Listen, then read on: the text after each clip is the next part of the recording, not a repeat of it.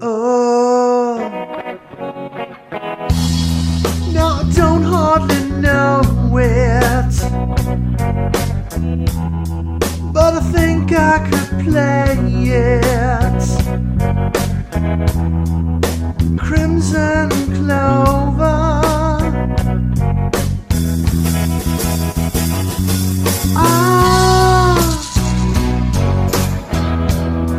Mama, such a sweet game,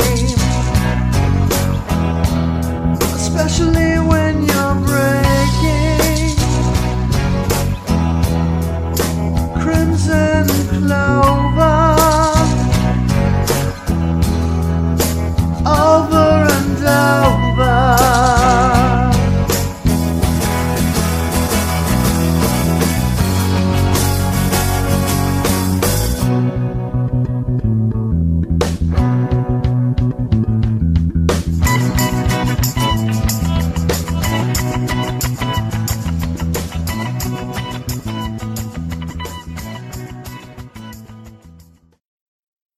Shoot the Core Cast.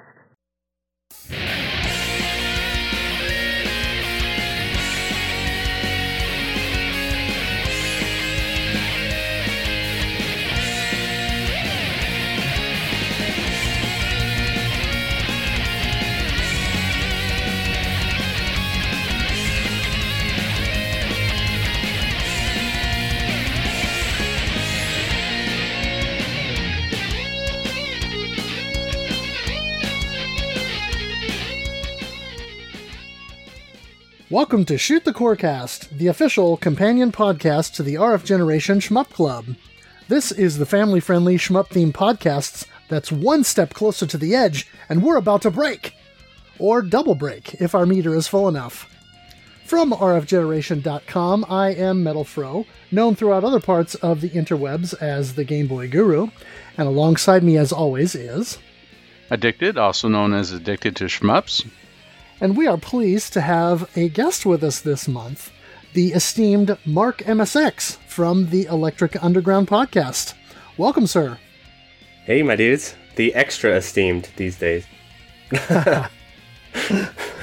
Nice. So, as always, rfgeneration.com is the place you want to be. We've got lots of cool stuff on the website, a huge database where you can track your game collection. We have great forums where you can have cool discussions, such as the Shmup Club, that you can come and join in and play alongside us. We've got the regular monthly playthrough as well. That's hosted by Single Banana and Grey Ghost 81, and other cool stuff, plus articles on the front page that you can read, of which both Addicted and myself are contributors. So again, rfgeneration.com. And also, if you're looking for an excuse to go back and play some games in your NES library, we are doing a challenge this year where we're trying to play through the entire US licensed NES library. And we're pretty far along. We've got, I want to say, over 250 games completed at this point. So, lots of stuff yet to play, however, and lots of cool games left in case you want to jump in. I'd like to give a shout out to Coin Tengoku for the 5-star review on iTunes. Thank you very much. Yes, thank you very much for that. In fact, I actually pulled that up so that I could read it because I thought it was timely given the fact that we've got Mark on the cast here. He says, "There are officially 2 podcasts that are in English that continue to entertain and meet my never-ending demand to satisfy my hunger for shmups. Thank you guys so much for putting the time into presenting a top-notch podcast." So yes, thank you, Coin Tengoku, for your kind words and for, listening and subscribing. We appreciate it. Awesome. I wonder if he was talking about my podcast or Sensei Pong. Well, I imagine he's talking about yours, but who knows? We'll have to ask him about that.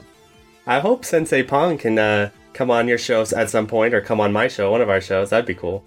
Yeah, that'd be great. We could have sort of the Shmup podcast trifecta. The club. Definitely. Well, the game that we played during the month of March is Crimson Clover World Ignition. And Addicted, you want to shout out our participants for the month? Sure, we had Mendelfro, Addicted, Lord Orb 4, Zoido, Dingo, Square Air, Normatron, Coin Tengoku, and the infamous Mark MSX. Here I am. Shoutouts to Dingo, too. He's he was from my Discord. He's a really cool guy. Yeah, and he's been streaming different games, fair amount of shmups on Twitch, and I don't see his streams too often because sometimes his streams conflict with mine, but he's been popping into my streams, and I will sometimes pop into his streams, and so it's good to be able to, kind of help each other out and root each other on.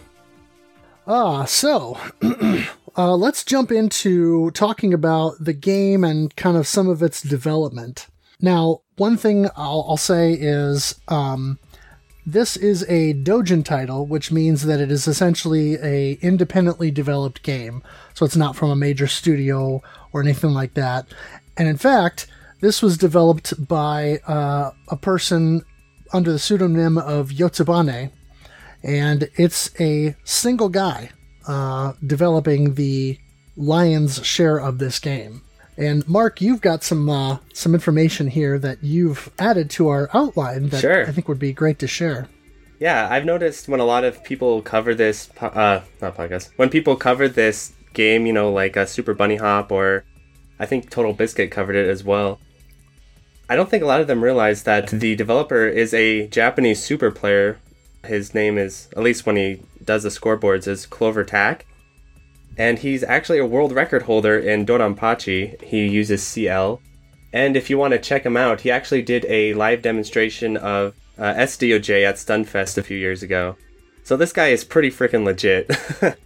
Yeah, and for the uninitiated or those who are perhaps a bit less familiar with don't speak shmup-ese, SDOJ is actually shorthand for Dodonpachi Sai Daijo. And so, with the Dodonpachi series, people call it DDP or things like that. And of course, DOJ is Daijo and SDOJ is Sai Daijo and DFK is Daifukatsu. And so...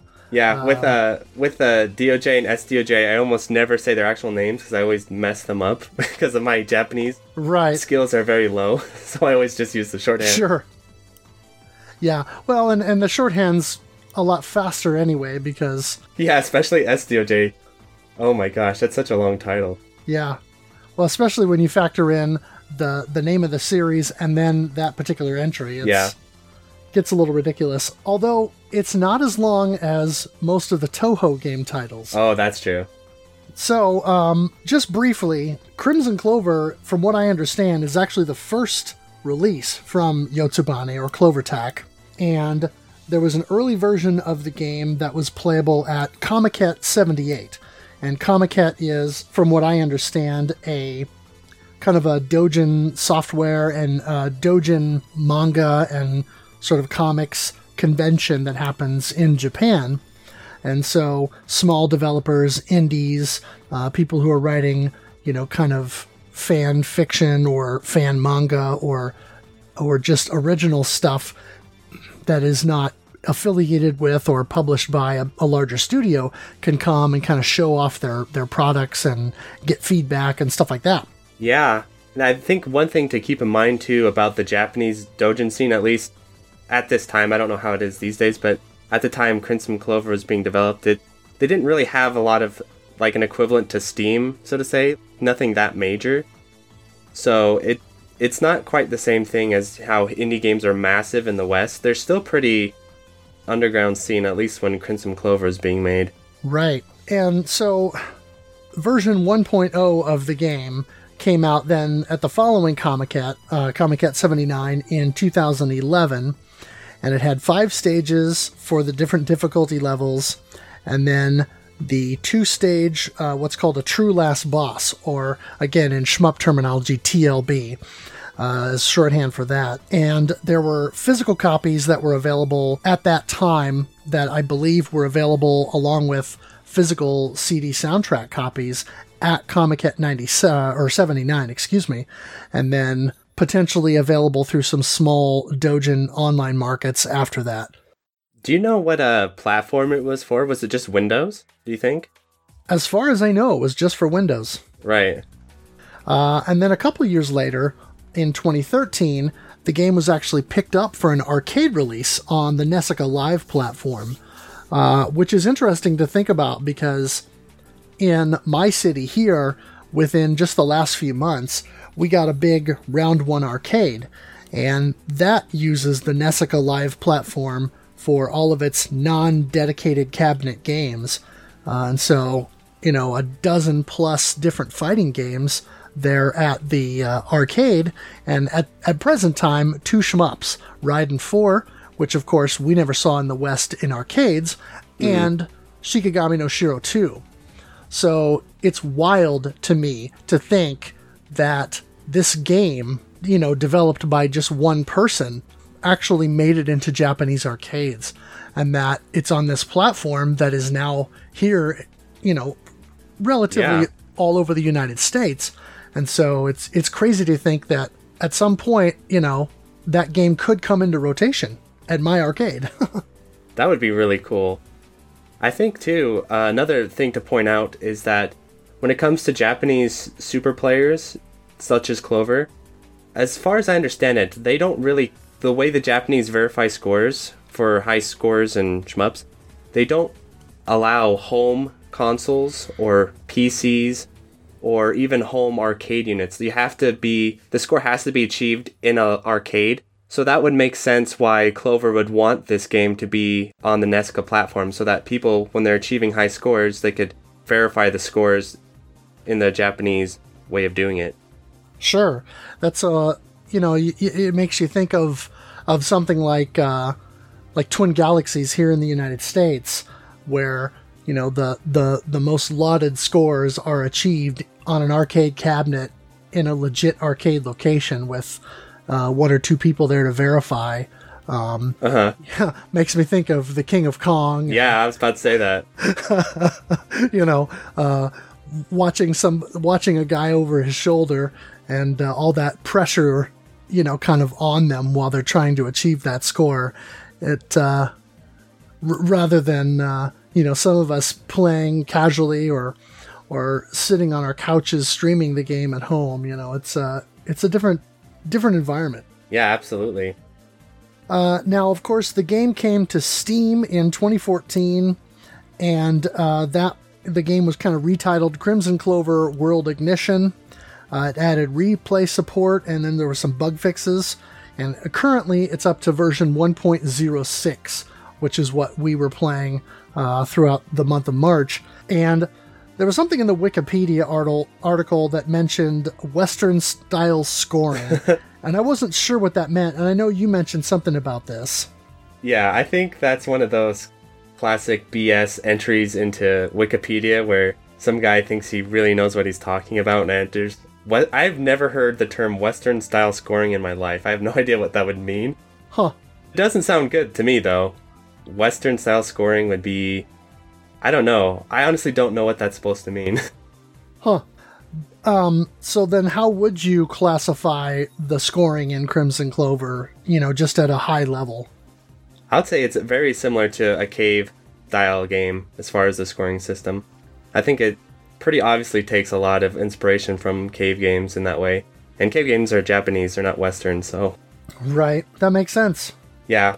I think... Do we talk about it here or maybe later on, like, the way it relates to other cave games? But yeah, I could definitely point that out as we go along. Yeah, that'd be great.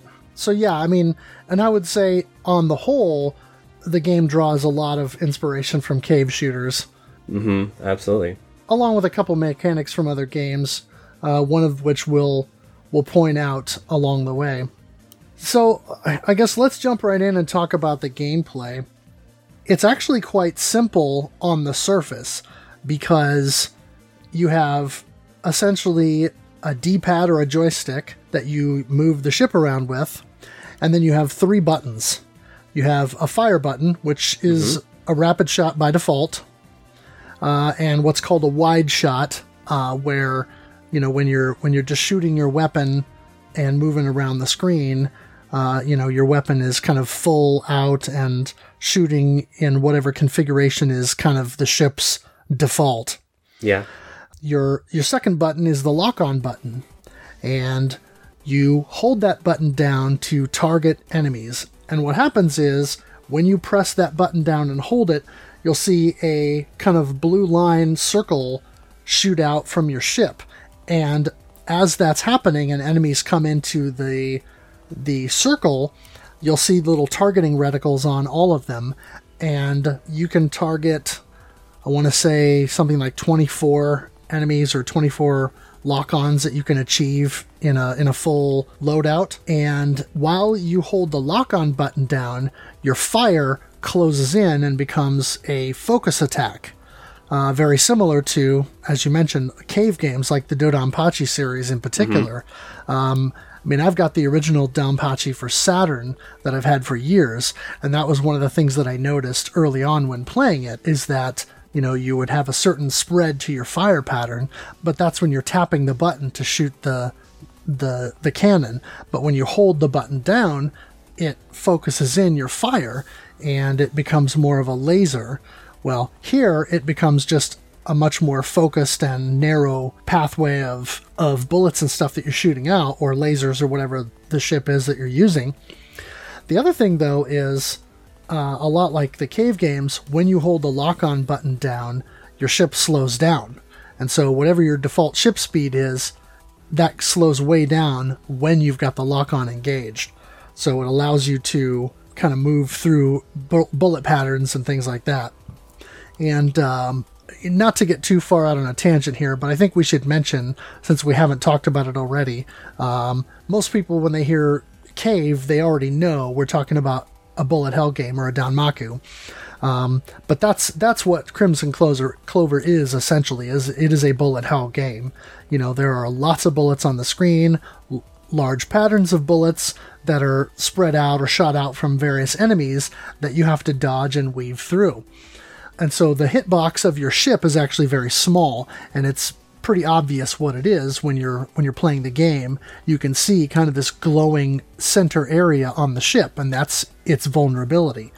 And by the same token, some of the larger bullets in the game also have hitboxes, so that your ship and its hitbox, or its vulnerable area, can sometimes come in contact with the outer edges of some of these bullets, because it may not be the entire bullet or laser or fireball or whatever that's coming at you that is destructive to your ship. And so there's an art in some ways to learning how to dodge through these dense and complex bullet patterns, bullet curtains, whatever you want to call them. Yeah, and it's almost like, if any of the listeners out there play fighting games and things like that, I play a lot of cave games, and I've gone to where you can kind of tell what the hitbox is of the bullets based on its shape a lot of the time. So, like the larger just static balls that fly at you, they normally actually have a pretty small hitbox compared to their on-screen sprite. The hitbox is not that big. But when you get bullets that kind of have funky shapes, they look like they're spinning in weird ways and they're like chunky, usually those types of bullets are almost completely hitbox. So another art is you can actually kind of tell what the hitbox is just based on the way the sprite looks a lot of the time. Oh, that's good to know, and a good tip for people as they begin to explore more games in the genre. But I guess getting back into kind of just the basic functionality here. So yeah, with the lock-on, you can use that to lock onto these ships and then shoot out some kind of sub-weapon, either a laser or, in one case, missiles. Mm-hmm. And you can target enemies that way. And so it's another way to target and take out enemies that aren't necessarily directly in front of you. Now, there have been games that have done this before. The sort of ground placement targeting has been done in early games like Xevious or Dragon Spirit, things like that. But of course... Pop and Twinbee. Sure. Never played that one.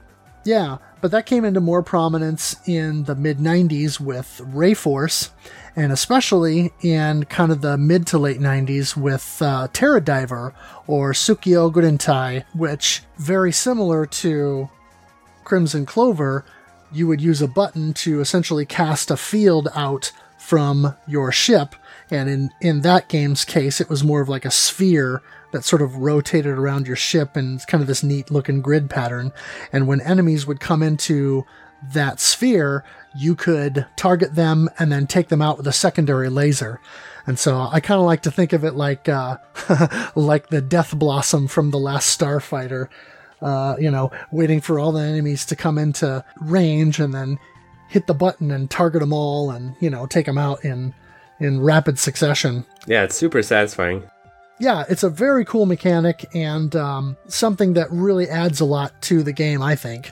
Just another fun aspect of the way it affects level design is, like in Dodonpachi and a lot of those style games, Danmaku games, it's always a huge problem if an enemy gets behind you because you have no way to attack it normally. You have your forward laser, but since Crimson Clover allows you to get that field out, there are certain sections, I think level 4 or 5, where the game decides, okay, I'm going to throw enemies at you from all directions, and since you're able to target them with the focus shot, it just adds a new element of being able to utilize different types of level design and stuff because you can attack things in all directions rather than just directly in front of you.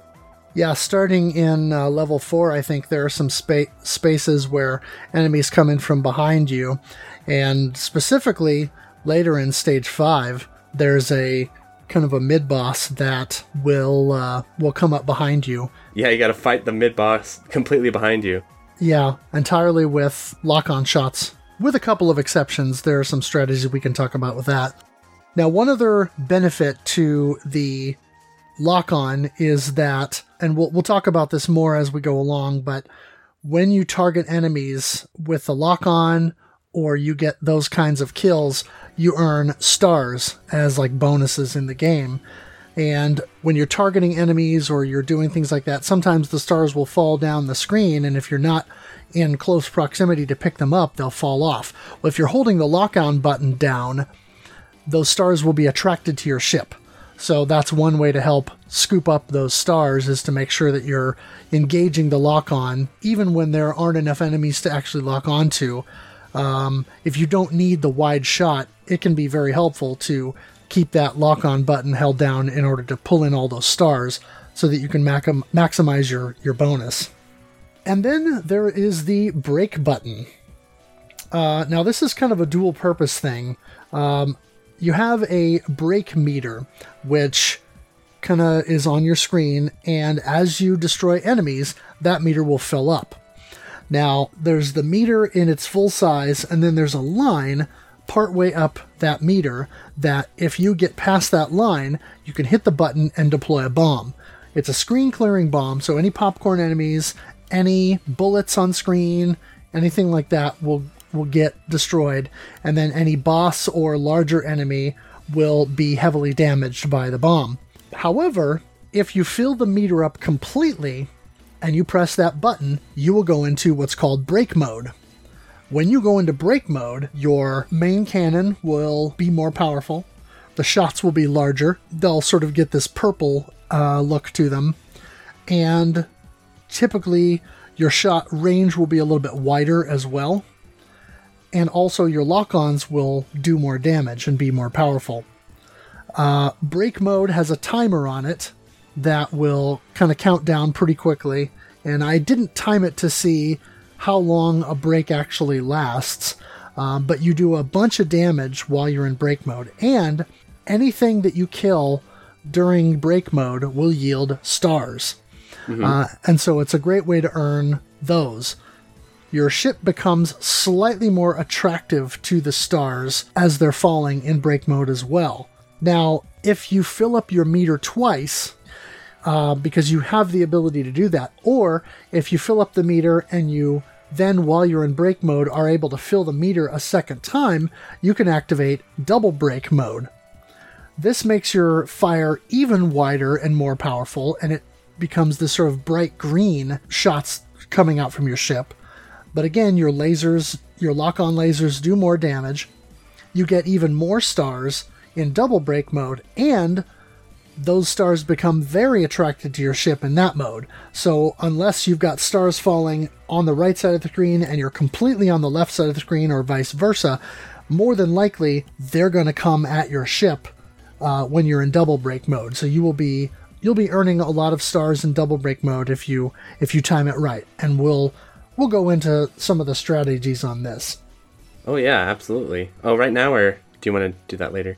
Yeah. Well, there was one other thing I wanted to touch on with the lock-on too that I forgot, and that is that since kind of tying into the break meter, getting lock-on kills of enemies will actually fill up both your primary and secondary break meters, and so that's a good way to, if you can get a lot of full lock-on bursts, you can fill up both meters faster so that you can break more frequently.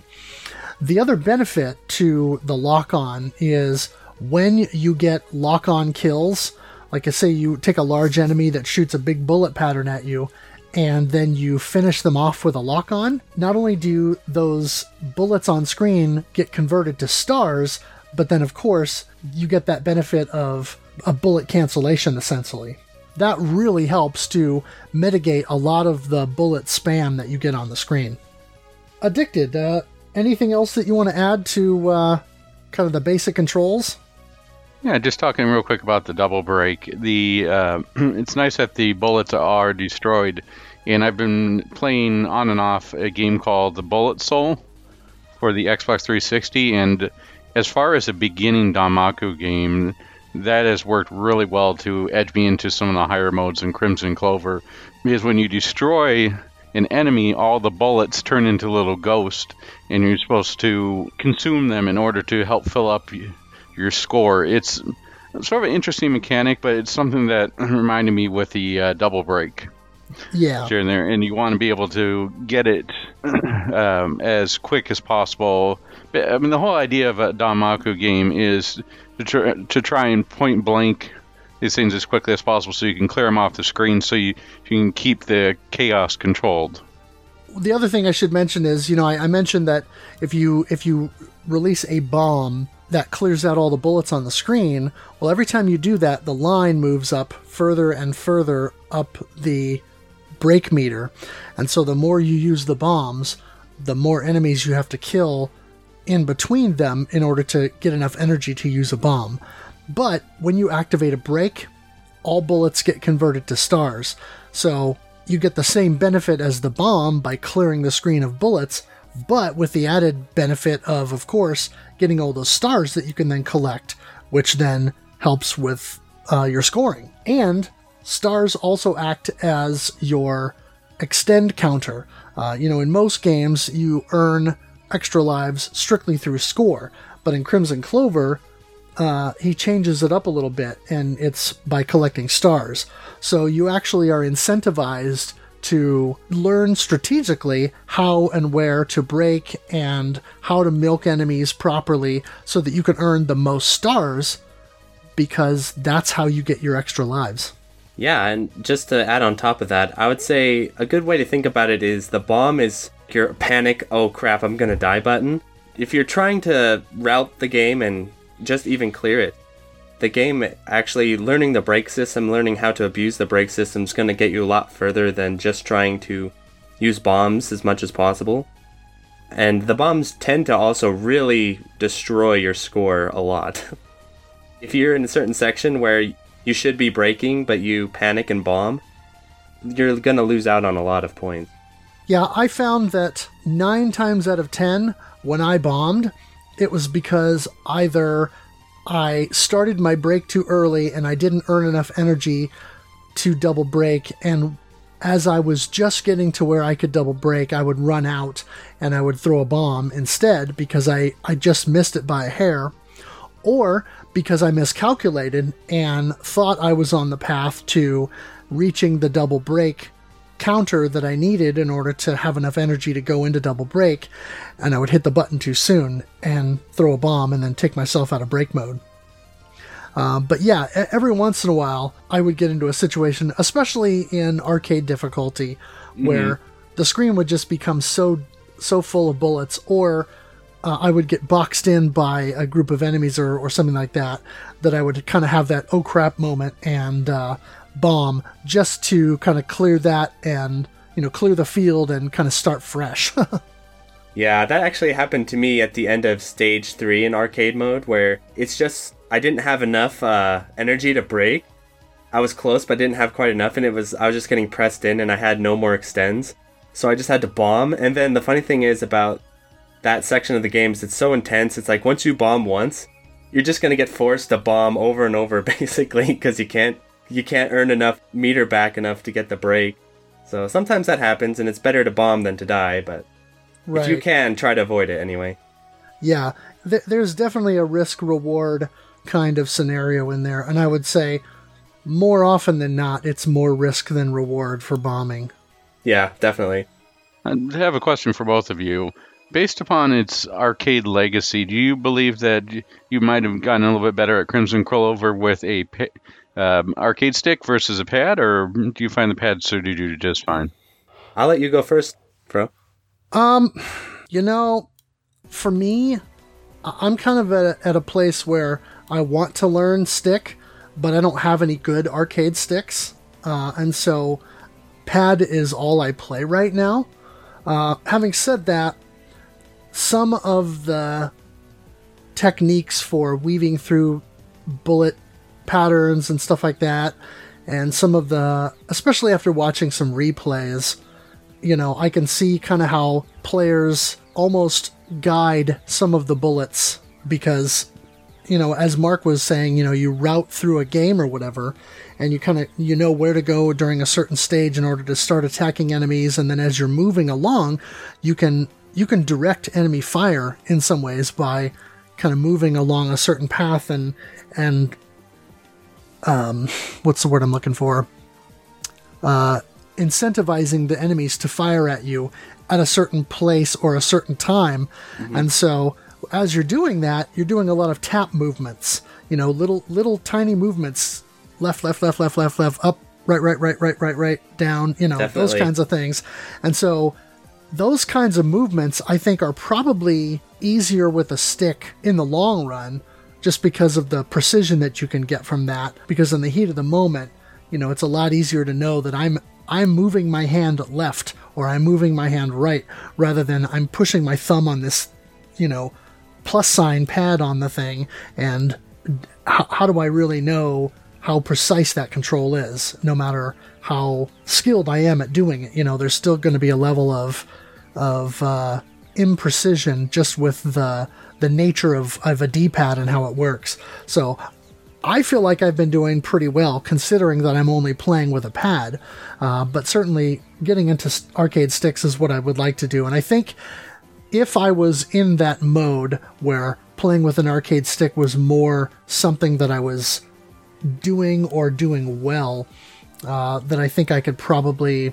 perform better with it if I was practiced in that methodology. Yeah, for myself, I'm definitely a stick player through and through, so I highly recommend anyone who wants to check out stick. I think it's a really good way of playing shmups. With that said, though, I do have to mention that there are some extremely talented pad players out there, like Jamers. He actually cleared arcade mode of this game, and I'm pretty sure he was using a Sega Saturn pad at the time, so... Wow. Yeah, so it's definitely possible to achieve really high level scores and runs on pad, but I personally feel that stick is more consistent, and you can just get finer levels of control more often, because Crimson Clover is a good example of a game where it's a long haul, and it's a lot of really precise movements, a lot of tap dodging, a lot of circling around in different ways and stuff like that. So if all else, even though you can perform all that on a pad, I do feel like stick in the long run does end up being more consistent. But that's just my opinion, and it's definitely not impossible to get some insanely good runs on pad, as Jamers has proven. So yeah, and I know there are players who swear by the keyboard as well, and yeah, definitely play only keyboard. Now, of course, you can't do that in an arcade, but when you're talking about a game like this, or emulating shmups on MAME, or even some Dojin games and stuff on Steam, there are some talented players that only like to use a keyboard. I would say of the Western players, most of them that are really talented seem to be playing on keyboard. I mean, it's actually a good mixture. Like, there's Jamers on pad. I think he's the only pad player I'm aware of. And then everyone else is either on stick or keyboard. Yeah, keyboard's legit, though. There's some really good players who use keyboard. Wow. Yeah, I've seen some amazing stuff with Ketsui and the keyboard. Yeah, Pazzy's videos, he's destroying that game on keyboard, for example. I do have to give a shout out, though. I recently picked up a 8BitDo or 8BitDo M30 controller, and once plugged that in with a Genesis 6-button feel and a Saturn D-pad. Oh, that thing is really nice for playing Crimson Clover. Nice. Yeah. See, and I played all month with the 8BitDo SF30 Pro Pad. And of course, on PC, I bought it's like a little $10 or $15 receiver for the controller. And it's meant to work with either their controllers or it's designed for the Switch so that you can use like a PS3 or PS4 controller, Xbox controller, or other Bluetooth controller on your Switch. So you don't have to use just the Joy-Con or the Pro Pad or whatever. Right. And since it's compatible with their controller, I just plug that into the front of my PC in one of the USB ports and then pair the pad with it and have been doing that. So now I know there have been some discussions online lately about those new M30 pads that you were talking about, Addicted, where the Bluetooth version of those pads is laggier than the 2.4 gigahertz dedicated versions that either have a dongle with them or like the ones that connect to a dongle, for example, that plugs directly into a Sega Genesis controller port or directly into a Super Nintendo controller port. So I would have to say, for using a Bluetooth wireless pad, I think I've performed relatively well, all things considered. Do they make a wired version of those controllers? Do you know? It's just the wireless ones, but the two that they have, one is Bluetooth and the other one is RF, and it's basically pre-programmed for a Genesis, and all you do is you just plug it into Windows, and it detects it like an Xbox 360 controller. That would be interesting to see, yeah, because I have used Bluetooth controllers in the past with mixed results, some being pretty good and then some being ultra laggy, I would say. So, yeah, it would be interesting to compare the RF version to the Bluetooth to see which would end up being more responsive. Yeah, there's a readout on that, or a lag result on that on retrorgb.com if you're interested. Oh, cool. So what was the lag? What were the findings exactly? No, I'm just pulling this off the top of my head or out from the bottom of my behind, whatever one works here, but But I think it was like 28 milliseconds or 30 milliseconds for the Bluetooth and like 7 or 8 for the non-Bluetooth. Wow. So definitely go with the non-Bluetooth then. Well, if you're going to be looking for speed and responsiveness, 100%. Yeah.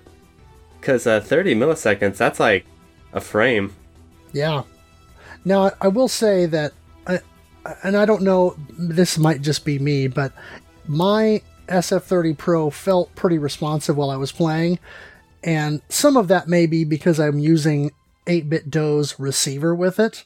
You know, I'm not just using any Bluetooth card or receiver or whatever in my PC. I'm actually using their receiver, so that may have something to do with it. It may also have something to do with it that the PC sits, 6-7 feet in front of me in my living room on the floor, and that receiver is hanging right out of the front of it.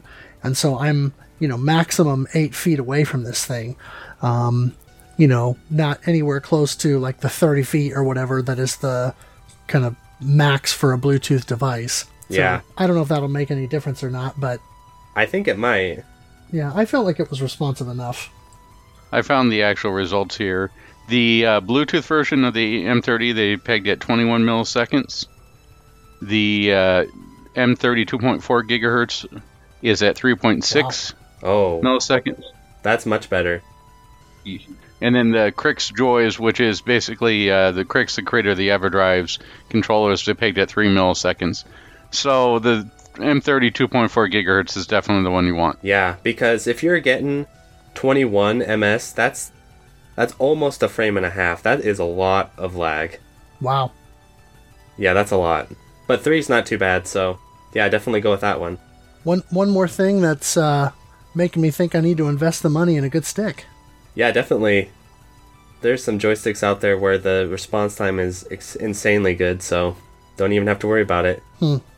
And I remember that you use a Korean joystick, Mark. Is that your preferred? Yeah, I use the... Actually, I'm using 2 different ones now. I use the Fanta Taeyang, which is a little more hard to get a hold of. You have to order it from Korea. But there's also one that's a lot more accessible, the Crown. And the Crown, their names are always so hard because it's just letters and numbers. It's like the MJ something or other, but it's basically the one that can fit in a Japanese arcade stick. That one's really good too. Cool. There you go. Get your Battle Garega and your arcade stick all in one. There you go, yeah. Nice. So let's move on and I guess talk about the weapon or the bonuses. There are no power-ups in the game. So the only way to power up your ship is to go into brake mode or double brake mode in order to make your fire stronger. But there are still things to collect. So, of course, stars you collect as you destroy enemies and especially in brake mode. But after you defeat a mid-boss or at the end of a level, there's always this sort of circling grouping of icons that you can collect, similar to like Cho Rensha 68K, for example. And so you've got a choice between one of 4 possible icons that you can pick up. One of those will be a star token, which will give you a set amount of bonus stars to add to your total. Now, on the first stage, the end boss of the first stage gives you a 10,000 star token. And as you go along in the game, those will climb in value for later mid-bosses and end bosses.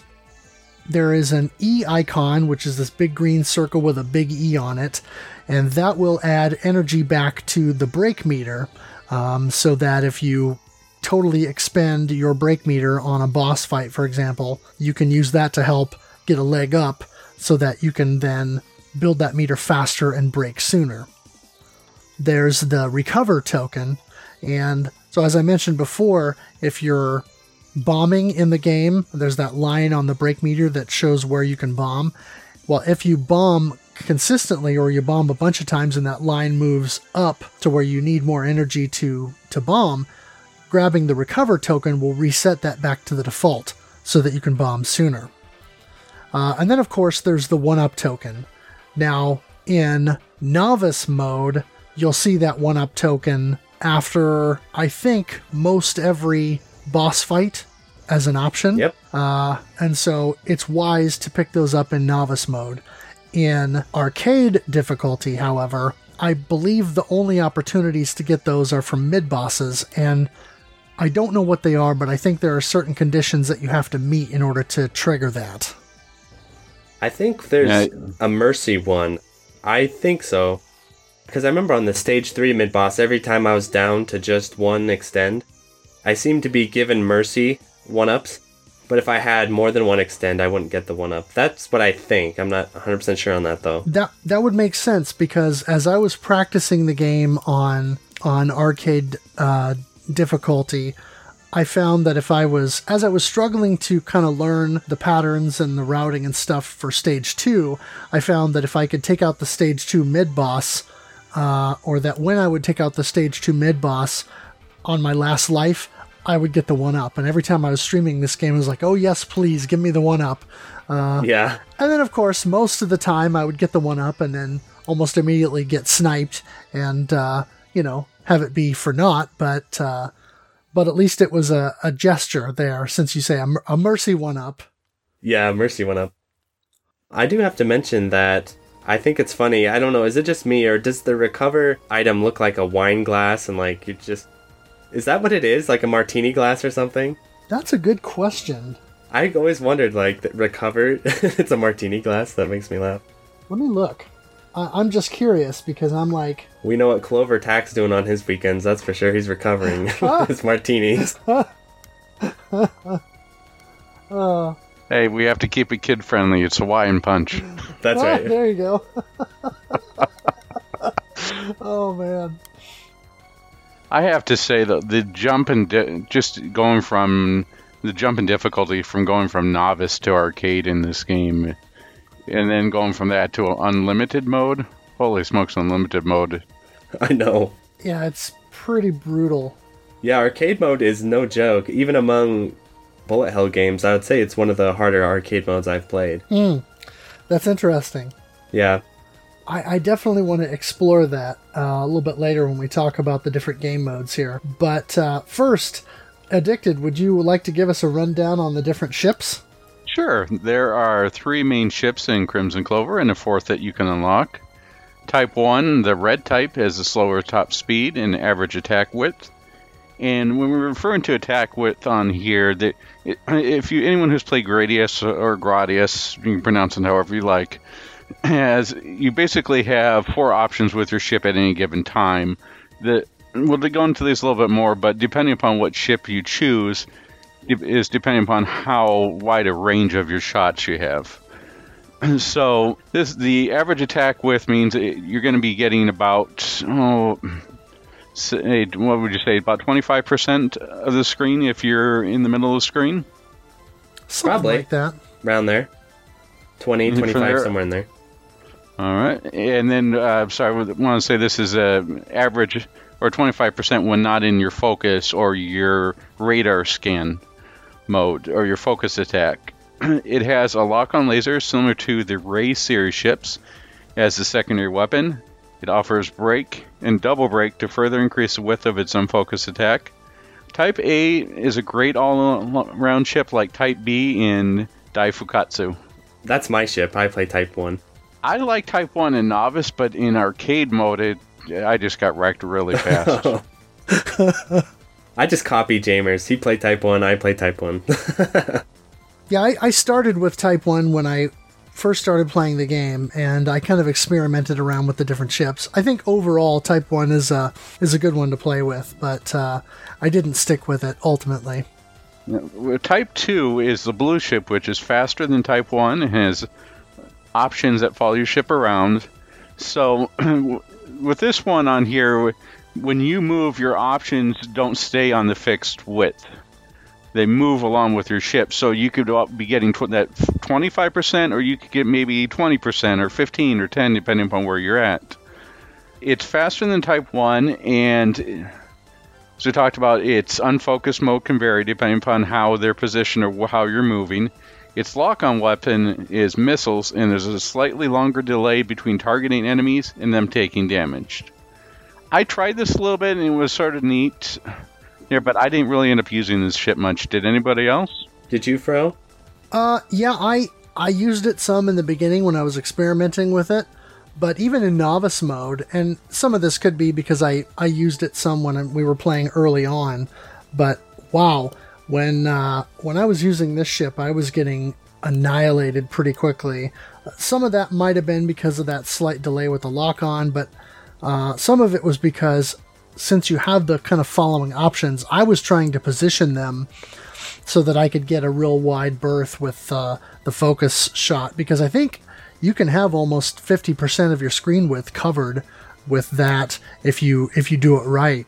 But ultimately, it becomes cumbersome in that sense, and so you really have to be very specific if you want to use that. Yeah, it ship. sounds like I actually never played Type 2, but I'd assume it's kind of one of those ships where it has a lot of potential, but it's a really technical style ship where you got to know the level layouts really well and how to control those options properly. You can't brute force as well as you can with like Type 1 probably. That sounds about right. Looking at Type 3, and this is the type of ship that I used for most of my runs. It's the fastest ship. This is the yellow ship. It's the fastest ship and has the most narrowly focused, unfocused shot. Larger delay for lock-on weapon, which is a straight laser, from each of the fixed options. Break and double break is only slightly increased in an unfocused attack width. It's similar to the Panzerjäger from Ketsui. This one right here, I use, as I mentioned earlier, I used it for most of my runs, but it is possible while you're learning. If you go from a Type 1 to a Type 3, it's almost going to be like going from 25 miles per hour to 125. You're going to be overshooting quite a bit. I spent a good portion of my gameplay with the Type 3, because as I was experimenting with the ships, someone in chat on my stream suggested the Type 3 because it did more damage. Because of course I was learning how to get through the levels, and I was playing mostly for survival. And so for me, that actually was a good thing, because its main shot and its lock-on shot did more damage, and so I was able to take out enemies and especially bosses a little bit faster, which to me, from a strictly survival perspective, was a benefit. And so I played quite a bit with the Type 3. Did you have a little more trouble in the later levels with its speed? Was it a little too fast to get through some of those really dense sections? I never played Type 3, so I was curious. Yes and no. If that's kind of the point where I start going almost entirely focused attack and only letting up to shoot out lock-on lasers, or hold it down again to start that process and gather stars. And so that's one of the actually how I kind of found out that holding down the lock-on button makes sure that the stars are attracted to your ship, because I was doing it almost constantly in order to make sure that I could successfully weave through the bullet patterns and stuff. But yeah, it's weird, because as the fastest ship, there's a fair disparity between your default speed and then the speed that you go in focus. And so you have to be careful and be really cognizant of what's around your ship and what hazards there are, so that when you let up on the lock-on button, if you're moving or you need to move, that that your ship is going to move a whole lot faster in that unfocused default mode than when you've got lock-on held down. So yeah, as I played the game with Type 3, I really spent most of my time in focus mode. Yeah, that makes sense. That's probably what they were intending you to do, I'd assume. Probably. The last ship that we have is Type Z. Now, this one's a little weird, because not of its descriptive or anything, but no one can seem to agree on exactly what unlocks it. I've heard 1cc, I've heard 30 million stars gathered, I've heard, well, you get 30 million stars from doing a 1cc clear, and I've heard just beat the game on original mode. So, have at it. But as far as the ship itself, it has the widest unfocused shot, lock-on lasers that are similar to Type 1, fast overall movement, and has the strongest main weapon in the game. Can build the brake meter the fastest, and well, it's overall the best ship in the game. Type Z could also be seen as easy mode. Hopefully, we're not talking Devil Engine easy mode here. But easy mode in some ways, because it's much more powerful than the other ships, which means it's also harder to use while playing strictly for score, because you take enemies out so fast it's hard to get or milk the stars from them. This is one that I have very little experience with, because I was playing Type 3 trying to make sure I master that as much as I could in my runs. I don't think I ever unlocked it. That's weird, because I unlocked it when I was playing on novice mode, and I either unlocked it during my playthrough where I reached the true last boss, or it had to have been then, because I didn't beat the game actually. So yeah, well, I guess I did, because I credit fed, but I didn't do it on a single credit. So I want to say I got to stage 5, and I reached the stage 5 end boss on a single credit. But then I died during the final boss, and I was like, no, I'm not doing this all again just to see the end of this game. I want to learn this pattern. So I put another credit in so that I could finish the 5th stage boss fight and at least, see what it was going to do, so I could then, the next time I went and did it legit, I would have a better idea of what I was going up against. And so I I did as my second credit, and I ended up beating that stage 5 boss. Well, then I triggered the true last boss and did another credit or 2 or whatever it was in order to beat it, and I got my first clear of the game. Not a 1 credit clear, but 3 or 4 credits, whatever it was. Well, then after that, when I went back in, I saw that the Type Z was unlocked, or somebody, I think even in chat who was watching, said, whoa, the Type Z now. And so I was like, okay, I'm going to try this. And so I actually ended up spending the rest of my time throughout the course of the month playing with the Type Z because, as one of the people on chat pointed out, it's the most powerful ship. And so I was like, most powerful ship sounds great to me because I can take stuff out more quickly and get rid of bullets on screen faster and hopefully get more bang for my buck, so to speak, with the break mode. And so for me, from strictly a survival and learning the game and all of that, the Type Z was a great fit because I was able to do a whole lot more with the game. And so then it was either the next round that I played or the one after that. With the Type Z, I got my 1 credit clear in Novice on the original mode, and so to me that was reason enough to continue to use the Type Z. Then, when I went into arcade difficulty, I'm thinking it must be. This is my guess that it must be clearing the game. It must not matter if you credit feed or not, because what ended up happening to me is the first, I think, few days I decided to play on novice mode to get to know the stages a little better. And I had this run where I got to the true last boss on 1 credit, and then I literally was hitting bomb away from clearing him. Bullet was coming towards me. The boss had no health left. All I had to do was hit B and blow it up, and I missed I just barely mistimed it and died. So I died, and they had the tiniest sliver of health left. And I could have just pressed start and kept going. But I was like, I kind of just laughed it off. I was like, oh, whatever, I'll just try another run. And then KZ posted a score of 1 trillion in novice mode. I was like, all right, I'm just going to play arcade mode. I don't feel like routing out novice mode for the next week and a half. So that's probably why I never unlocked Type Z. Yeah. From then on, I just played arcade mode. Yeah, it's really weird. No one's quite sure on exactly what unlocks it. Everyone seems to have their own theory. That's kind of fun, though. It is.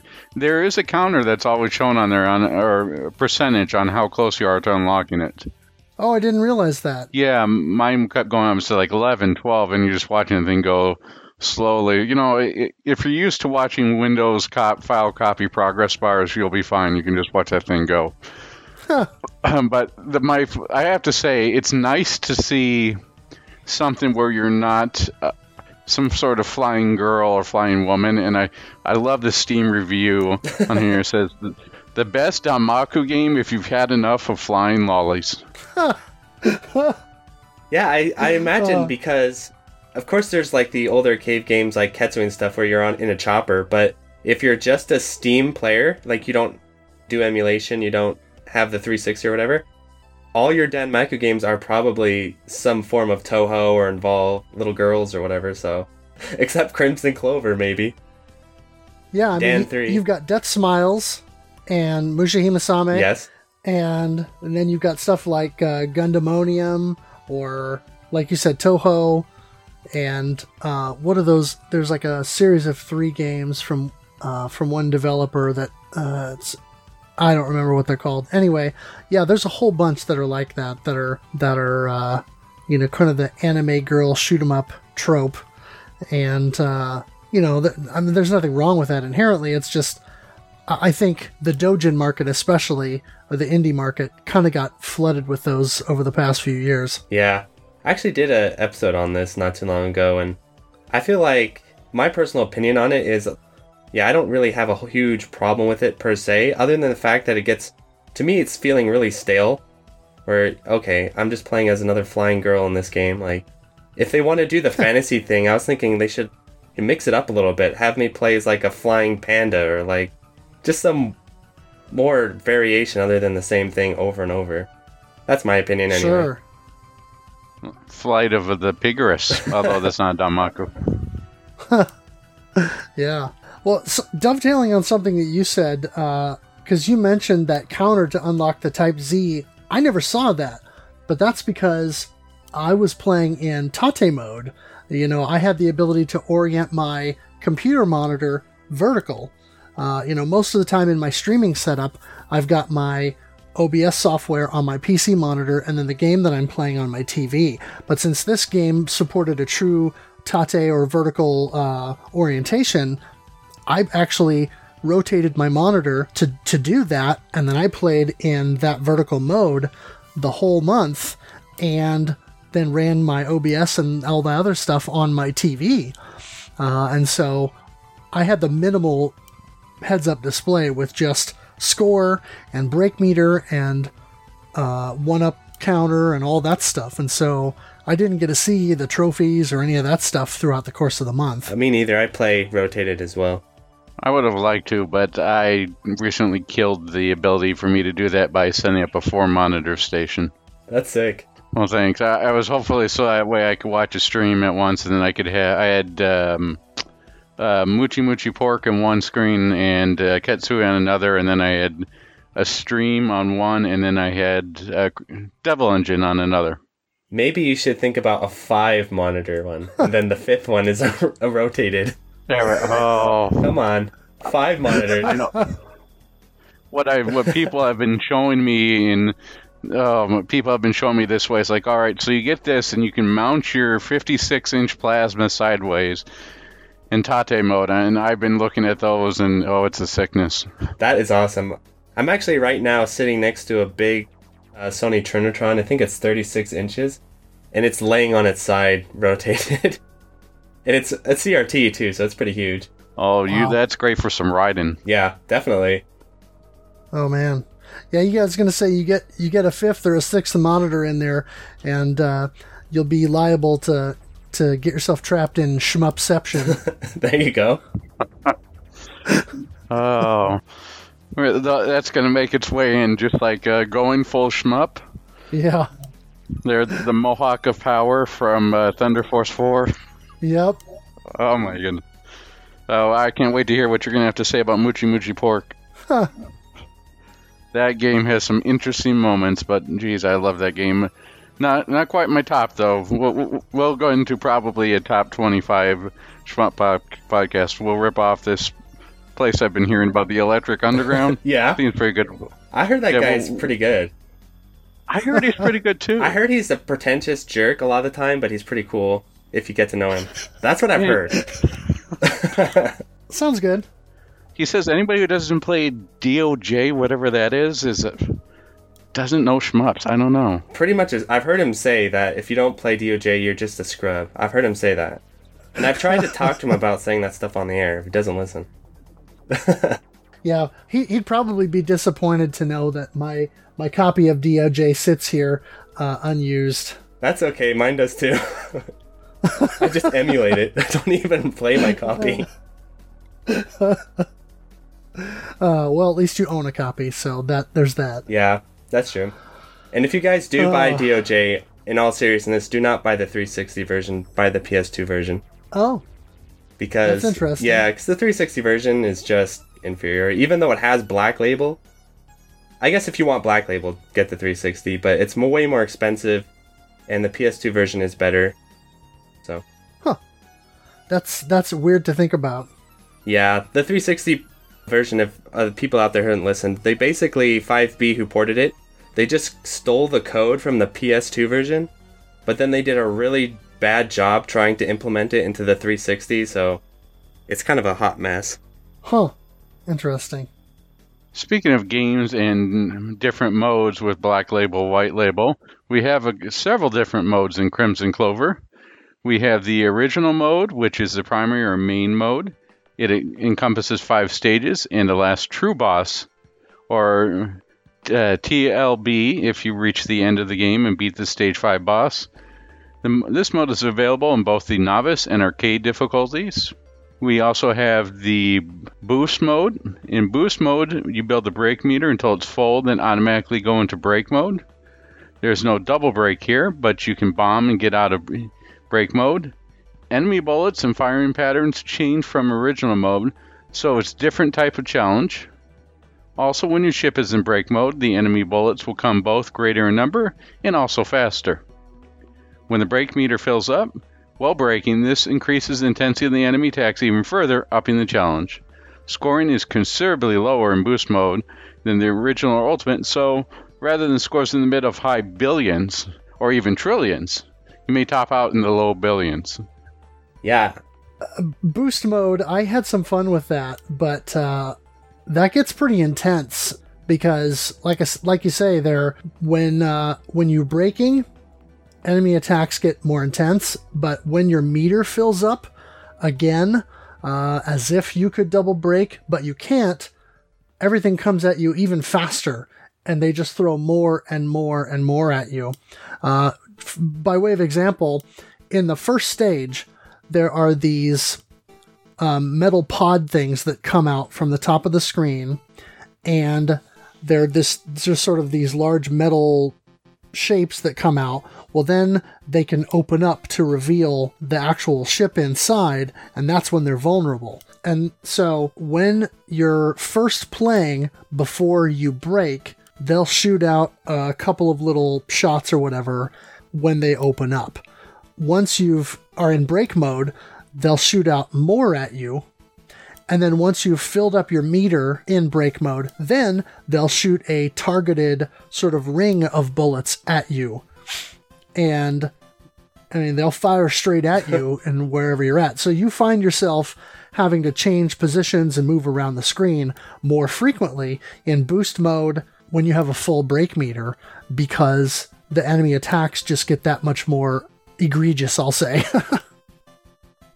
Yeah, it's interesting. It's kind of implementing a rank system, but in a super ramped up fashion, basically. Right. And I like the fact that it is very specific like that, because it's easy to keep track of.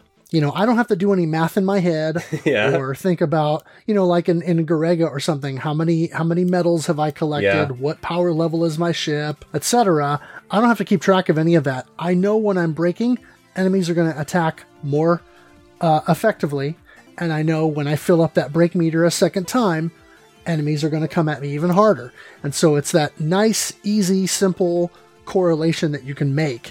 And so that can sometimes even help inform, you know, where and when you do that. Right. So that in some cases you may want to be either more aggressive or less aggressive, so that you're either filling your meter up faster or not filling your meter up as fast, in order to make sure that you're avoiding certain enemy patterns that get more aggressive in that brake mode with full meter. Yeah. I think it's fun, that type of gameplay from time to time, because you can think of some kind of odd strategies that you normally wouldn't do in a shmup. For instance, I remember when I was doing some survival clears of DOJ, when I was first playing it, I decided I was going to try and manipulate the rank system. So I would just start bombing random places and stuff to drop the rank, even though I didn't necessarily need to bomb, or I'd try to avoid hyper medals and stuff, so... Yeah, I think you can do that sort of thing in boost mode too. Yeah, I found that I could, because the boost mode often had a lot of larger bullets in smaller quantities, at least early on, than even in original mode. I found that there were times, because a lot of these bullets are much larger in size, that I could zip around the screen more and, you know, weave in and out of bullets in boost mode in a manner that you might in a more classic game like Twin Cobra or something like that, versus a more, you know, slight movement to the left or right, or, you know, dodge a little bit here or there or whatever. I could zip around the screen a little bit more, I won't say recklessly, but a little bit more freely, like you might in a classic shoot 'em up. And since that's kind of my bread and butter, you know, the games I've been playing for years, it's kind of nice to see that there's an element of that in a game like this through boost mode, and so it kind of helps to scratch that itch a little bit. Yeah, definitely. All right, so moving on, we have Ultimate or Ultimate Mode, Now, this is the hard mode in the game, and it's the ultimate challenge. Enemies fire more bullets at you, and also fire revenge bullets when destroyed, leaving far more for you to weave through, or try to eliminate with your bullet cancellation mechanic, or through a bomb or a break. Only available in arcade difficulty, this challenge will challenge even the most seasoned veterans. Yeah, this is... I jokingly call this Welcome to Die mode. It's just... really, really hard, and I made it through probably about a little past halfway on stage 1, and was just like, all right. It's the little halves that you mentioned earlier that are giving me Xanax flashbacks now that open up. Those things, it's like you're expecting them to just fire off a couple, but nope, they fire off bullets, they fire off homing bullets, and they fire off lasers. It's like yeah, they shoot these huge blue lasers out, and I mean these are some of the first enemies that you encounter in the very first stage. So when I first messed around with Ultimate Mode here toward the end of the month, I had several holy crap moments in playing that, and of course, you know, there's a difficulty spike when going from novice to arcade, and it's somewhat sharp. I mean, I definitely noticed that enemies shot a lot more bullets, and I could get away with a lot less point blanking, or I had to be more specific with it, know when enemies were coming, and plan my route a little bit better. But going from arcade to ultimate, it's a pretty sharp increase in the number of bullets that you have to deal with, and just the aggressive nature of the attack patterns. Yeah, definitely not for the faint of heart, that's for sure. Yeah.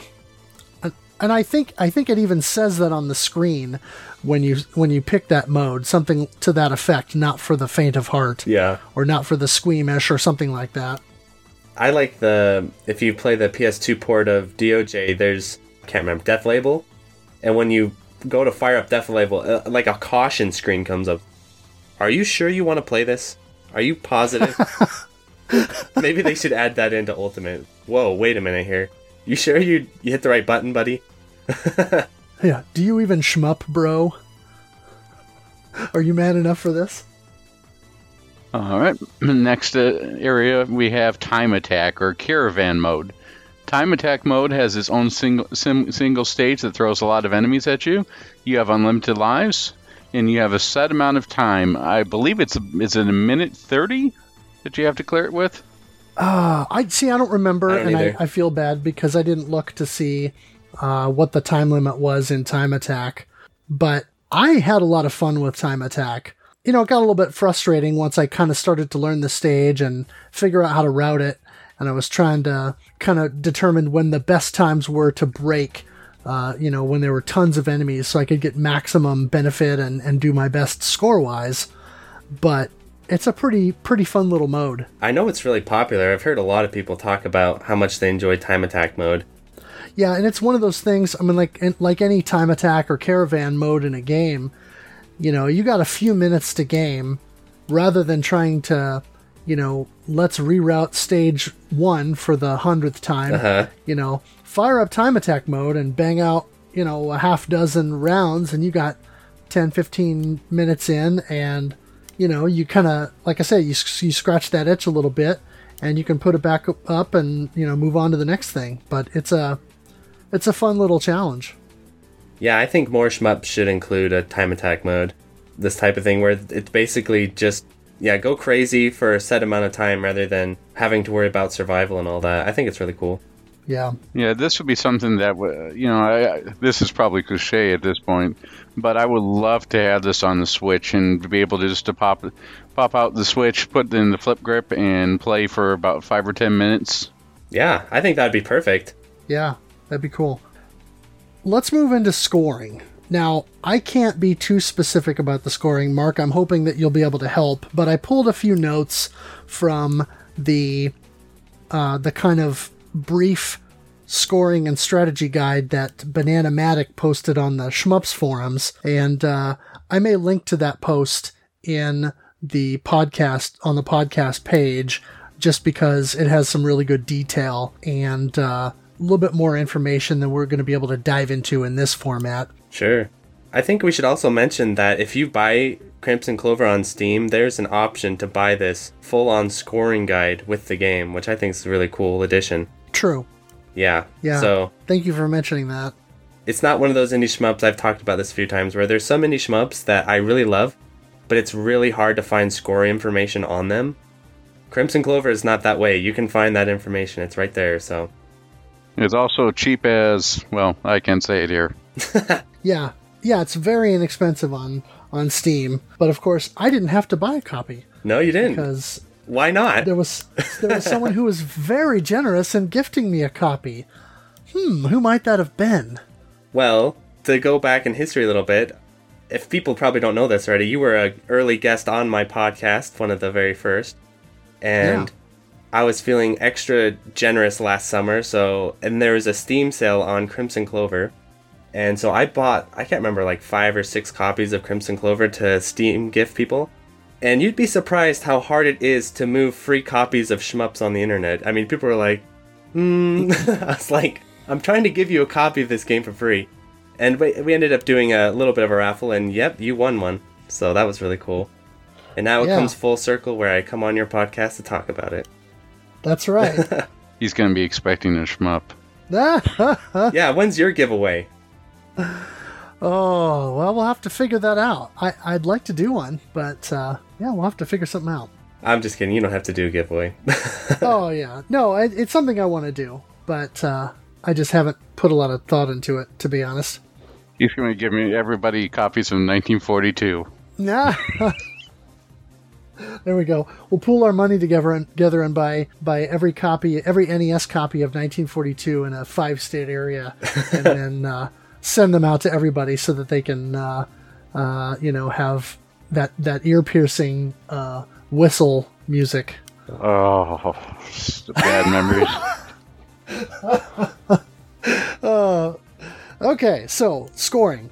My understanding from reading Bananamatic's post is that the score multiplier is determined by your lock-on. Mm-hmm. And so when you're locking on, the number of enemies that you lock on to and then fire at determines a multiplier percentage or a multiplier times kind of thing.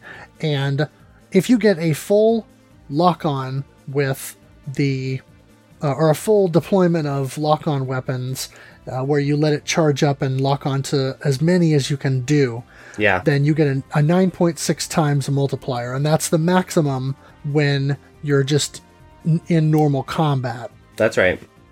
When you get into break mode, your lock-on grows a little bit so that you can get a max of 11.2 times multiplier, and then in double break, that jumps to 12.8.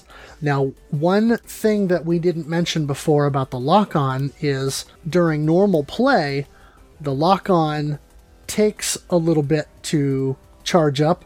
It's not very long, but it can feel that way. Yeah, in the heat of combat, it feels like it might take 4 or 5 seconds to fully lock onto an enemy or a group of enemies, or lock on several times to a larger enemy or a mid-boss or whatever. In reality, it doesn't take that long. But in break mode, and especially double break mode, they charge up way faster.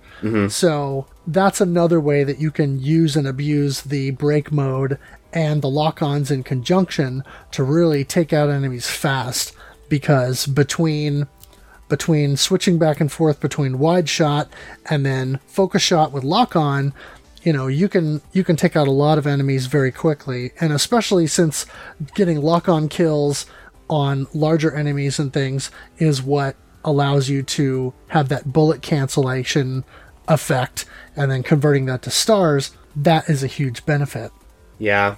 I think we should also mention when you get the multiplier, there's a little timer that appears underneath the multiplier that shows you how long it lasts. So it's more like Ketsui in that way. It's not like chaining games where you chain together the combos. That's not how it works. You get the multiplier, kill as much stuff as you can, and then try to refresh your multiplier about at the time it ends. So yeah, and he was saying something in there about if you get the 11.2 or the 12.8 times multiplier during break mode, you can sustain that after break mode is over with continuous kills. But of course, like you say, after the timer's done, then you have to build that back up again. Yeah. And that's important for rebuilding your break meter again, so that you can go back into break mode as quickly as possible.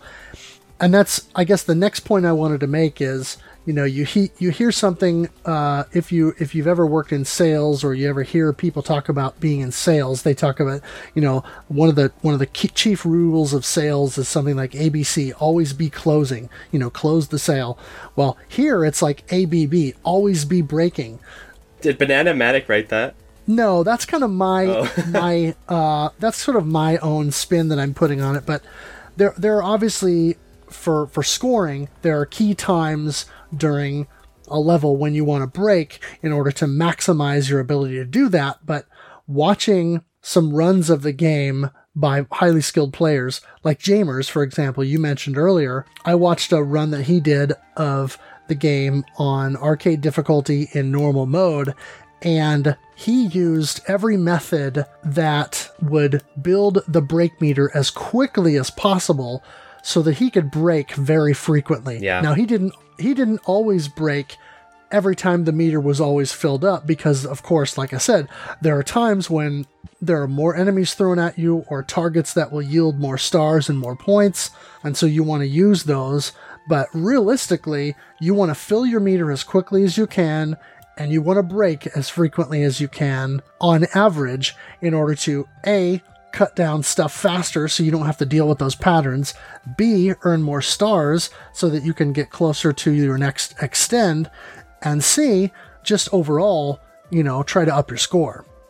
Yeah, and what's cool is, well, I guess we should clarify something, is that, so I tried, when I was first doing my runs, I tried some different strategies of what would be more optimal. And so one thing I did try and do was literally break every single time I could. So as soon as I got the break, I'll just break. And I did that every time. That's actually a lot less efficient or a lot less effective than going for double breaks. Double breaks are way more valuable than single breaks. So what I ended up doing is you kind of want to build up the meter, and then you have to learn the stages a little bit to really take full advantage of this. But then you want to break at points where you'll be able to, during your break, get the double break. Because once you get the double break, not only does your multiplier, go way higher and you get way more stars, but you actually can carry that multiplier after your break ends for a little while. Like, you can still have 12.8 after your break ends for, I don't know, like 30 seconds or something. Right. And that's what I started to do toward the end of the month as I was beginning to play through arcade mode. I was trying to learn where the best places to break and then double break were in terms of, like you said, build up a break meter and then fill up your second meter at least part way to where I could break and then take out some more enemies and maybe some larger enemies, enough to where as I was getting down to the last little bit of my break that I would earn enough meter to double break so that I could sustain that longer and then again milk all those enemies for more stars and kind of get the maximum benefit from that. Yeah. And so that was one of the strategies I was trying to kind of come to grips with toward the end of the month.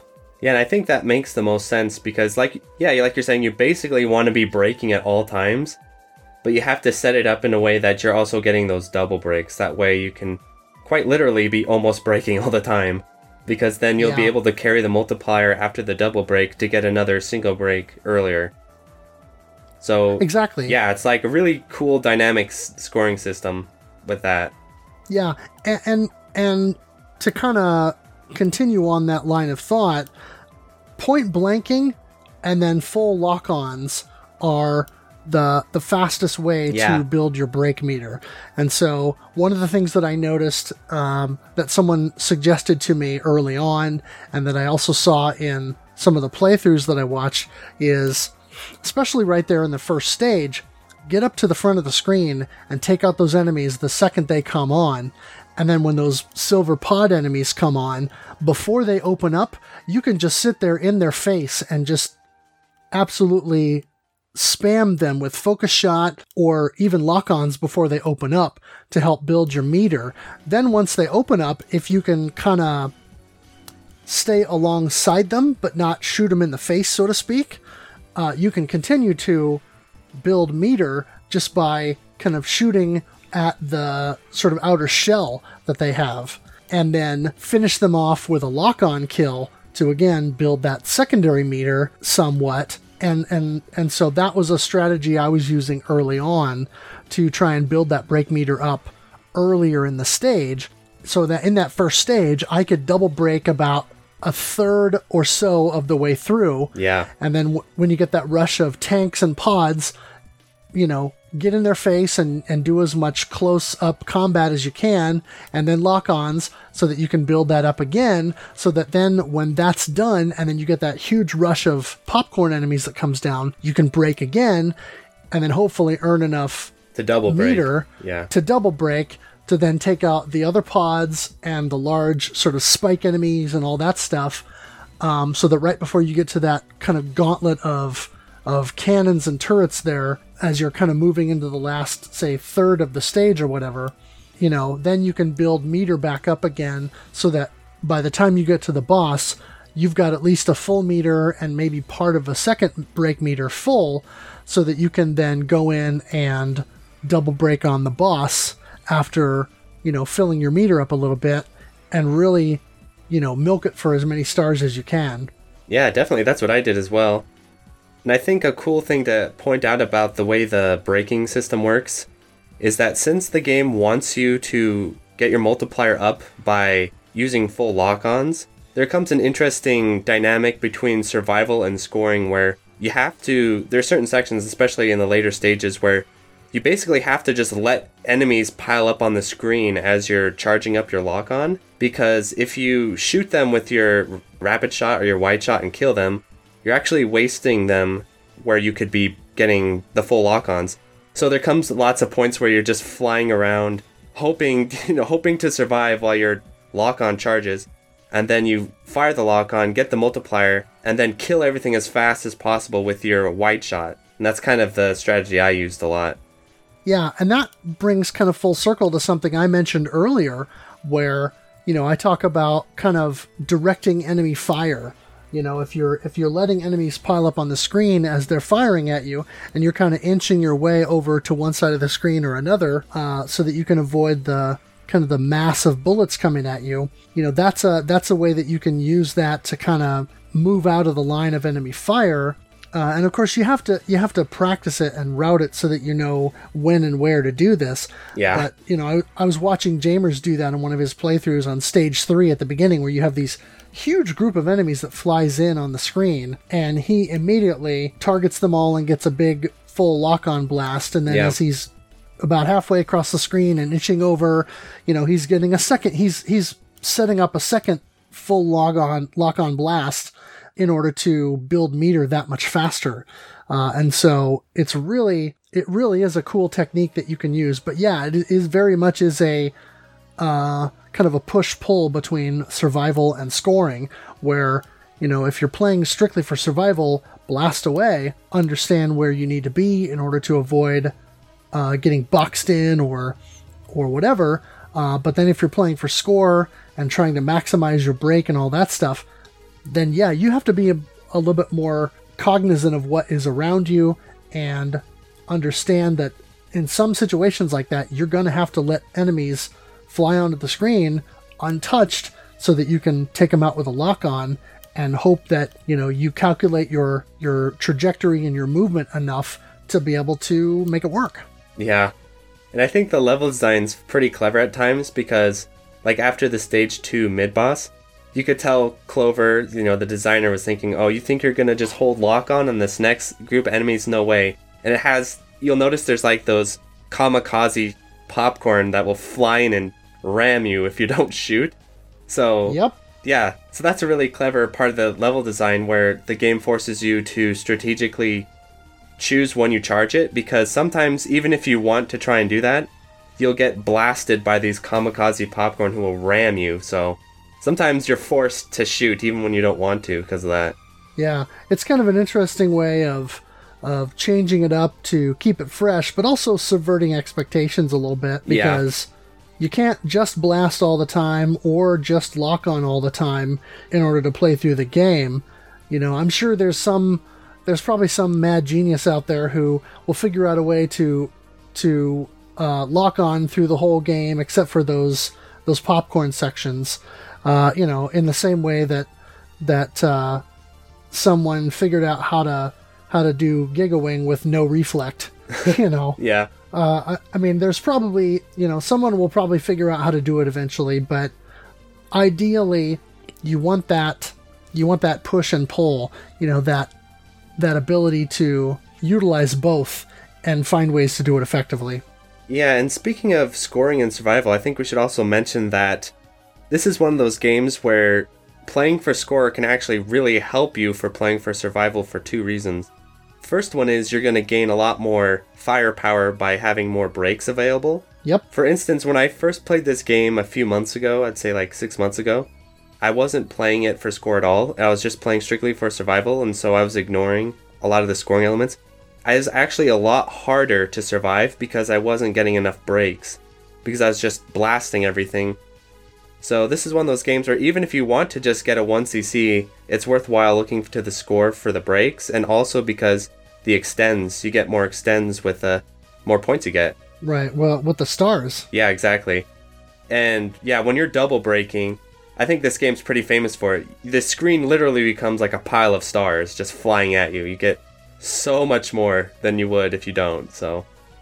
Yeah, it's really visually impressive to see this giant wave of green bullets exiting your ship, all the while all these gold stars are funneling down the screen at high speed into your ship, like your ship is a vacuum sucking up all these stars. It's pretty cool. Yeah, I remember when I first saw the gameplay of the game, long before I ever played it, I was like, what is this madness? This looks completely ridiculous. I was like, this game looks nuts. Yeah, there are people watching on my streams that were commenting on, how do you even keep track of all of this? And I said, well, when you're breaking like this, you don't really have to keep track of much, you know, other than watching for the occasional stray bullet or knowing, you know, if you need to move left or right or whatever in order to make sure that you're hitting all the enemies. But yeah, when you're breaking, typically you're keeping track of less enemy fire on the screen, because you've eliminated a bunch of it. Yeah. And you're starting fresh, but then you're so powerful that you can kind of move around, not necessarily with impunity, but you definitely have a lot more ability to move around and create chaos than when you're not breaking. When I double break, I literally just look at the space in front of my ship and it's like, okay, is there any stray bullet that's going to hit me? That's all I do. Yeah. Because you can just vacuum up the whole screen. Oh yeah, it's pretty fantastic. But, you know, breaking, and especially double breaking, yields all of these stars, and of course, you get points for collecting those stars and for killing the enemies at the time it happens. But then at the end of the level, you get a bonus for the number of stars that you get. And so there are several bonuses that you get there at the end of the level. But the star bonus is interesting because you get a bonus for the number of stars that you've collected during the level, and then you get a secondary bonus for the total number of stars that you've collected during the course of the game. And so as you go further and further in the game, especially because the number of stars that you have the potential to earn goes up every level, you get that cumulative effect where that bonus just gets bigger and bigger and bigger at the end of every level. And so it's kind of an interesting way that the score ramps up. Yeah, it is. From level to level. Yeah, and there's also a no miss bonus at the end of every stage too. Yes, and the no miss basically just means that you get through the level without losing a life. Yep. I'm not sure what the no miss, where that nomenclature comes from. I'm assuming it's a Japanese origin. Yeah, I think it's some English right there. Okay, because when I hear a term like no miss, I think, oh, did that mean that I killed every enemy and I didn't miss any? Right. That's kind of the first thing that I think of. But in shmup terms, no miss means you didn't lose a life during the course of a level, or during the course of a game. If you do a full game, no miss. Yeah. Otherwise known in some circles as a one life clear. There you go. But yeah, like in the first stage, if you get through that first stage without losing a life, you get a 10 billion point bonus in original mode, and I think also in ultimate mode. And then in stage 2, that becomes a 20 billion point bonus, and it keeps going up from there. And so again, you get that cumulative effect that if you can get through each successive level without dying, that bonus just becomes higher and higher. And so it really is an interesting and cool way to kind of incentivize the player to get better at the game, because then their scores just keep becoming more insane. Yeah, it's definitely in that cave style of don't die, don't you dare die, where, yeah, it's not like Garega where dying is be part of the scoring system. It's more a cave style where you don't ever want to die. Right. And you mentioned earlier that bombing is not something that you want to do because ultimately it hurts you. Mm-hmm. Now, I know that there are some games historically that, from a rank perspective, can be real punitive, either when you bomb or because you're not bombing. In some games, if you bomb, it throws your rank or it does something to screw up your multiplier or whatever, and so you don't want to bomb. There are other games where if you don't bomb, the game is going to keep getting harder and harder and harder until, you're ready to throw your controller against the wall. And so there are games like that where it's a little bit more punitive. In this game, I feel like it's almost more of a way to ease you into that. Right. You learn organically through the course of playing the game that, it's better if I don't bomb, because then I can do this break thing, which looks amazing while I'm doing it. Plus, I get all these stars, and I get to take out all these enemies, and then, whoa, there's this double break thing, and then that's even cooler, and then I get to the end of the level, and then I get all these extra stars, and wait a minute, I just earned an extra life because of stars. And so you learn, as you play through the game, that that bombing is not something that you want to do. That's a last resort. And so it encourages you kind of more gently to learn the systems in the game and learn how to play it properly rather than just, spamming the bomb button. Yeah. I would say that double breaking turns the game into a giant piñata. I would say so. Yeah, that's a good description for sure. I was watching somebody do, I don't know the person's name, but they were doing an arcade run with Type Z, and the amount of stars that were flowing on that screen as they kept getting no one life bonus constantly, and then the stars just kept getting bigger and bigger, and then an explosion of stars. Incredible to see. I love how visually dynamic the game is. It's exciting. One thing I also could mention about the bombing system is there are some shoot-'em-up games like Dodonpachi where for scoring, after you hit bomb, might as well just turn off the game because you just killed all your score. The good thing about, as far as like the more average scoring runs and stuff, you can bomb in Crimson Clover and it's like, oh, you shouldn't do that, but it's not a game ender like it is in some other shmups, so that's nice. Yeah. Well, speaking of visually dynamic, that's a nice segue to get us into talking about the graphics a little bit. I really feel like the graphics are very bright and colorful. Mm-hmm. The sprites are detailed and there are some nice animations. I really appreciate the fact that the bullets are very distinct, very colorful, very bright, and very easy to see. Yes. So that you know that there are these purple things coming at you, and these are bullets. There are these blue things coming at you. Those are lasers. There are these red things coming at you. Those are funky bullets that have weird shapes. And, everything that the enemies throw at you is obviously a bullet. It's obviously a laser. It's obviously a projectile that is designed to bring you white-hot electric death. So it's good to know that when you're playing a game like this, everything that is hostile to you is distinctive and easy to see. Yeah, I think another good thing about the bullet design in the game is a lot of games use the cave-style bullets, the pink and blue, we all know those. This game does too, but it makes its own take on them, right? It's not actually the exact same bullets, even though they function pretty similarly. And I like some of the designs on this one, like the red spinning orbs and stuff. I thought those were pretty cool. Or the more, I can't remember, they're like the star-looking bullets that come at you. Yep. Or like the stage 2 spider boss has these funky two-tone purple orbs that come out at you. Yeah. Or, stuff like that. Yeah, I think the bullets in this game actually are pretty distinct as far as how they look, even though they're in the same kind of vein as cave games. They still stand out as their own unique bullet designs. Yeah. And I think some of them are actually an improvement over some of the cave bullets. Especially if you guys ever play Donanpachi or DOJ, there's these blue line style bullets in those games, these blue needles.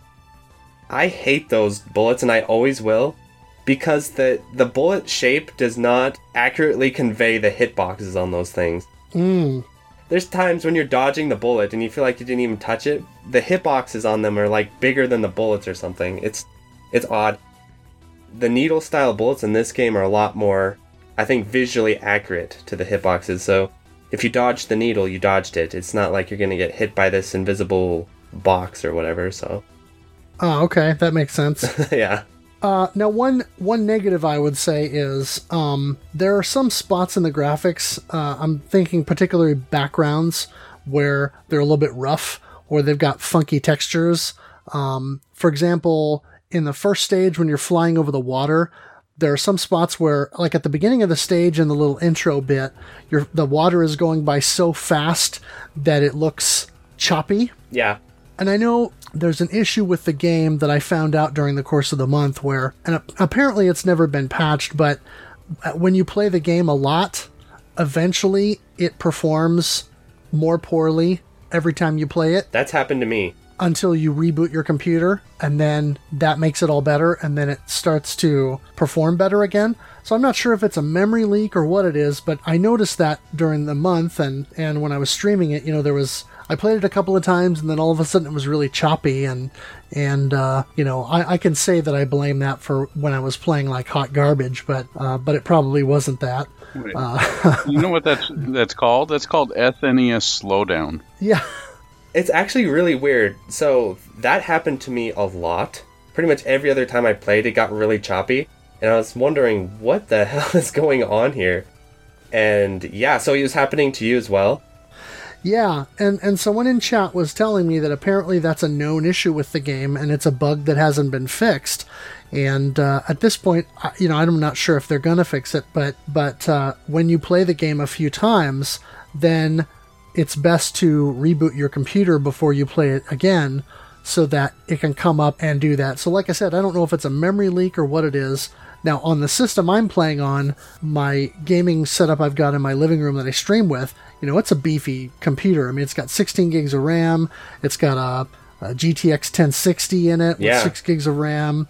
I've got an i7, 8th gen i7 processor. So, I mean, it's a screaming machine. And it's more machine than this game needs. So I didn't notice it quite as severely. And I think I maybe rebooted my system 4 or 5 times during the course of the month because of that. But yeah, that's a factor. And so, I mean, if you're running it on something that's a little less of a powerhouse, then yeah, you probably would have to restart your computer more frequently. So it is something to notice. The other thing with some of the graininess, and it just kind of struck me funny, is there was one other area in the game, and I want to say it was either in stage 2, it was either in stage 1 or 2, where you're flying over ground of some kind. I think it was in stage 2, where you're flying over this sort of desert area toward the beginning. There are some spots that look really grainy, and I know it's sand, desert, grain, haha, but the actual patterns reminded me of ground patterns from the old DOS shoot 'em up Raptor Call of the Shadows from way back in the early to mid 90s, just because of how low res and, janky the texture looked. And so I didn't know if that was on purpose or if it was just that, well, this is how we're going to make the desert look and whatever.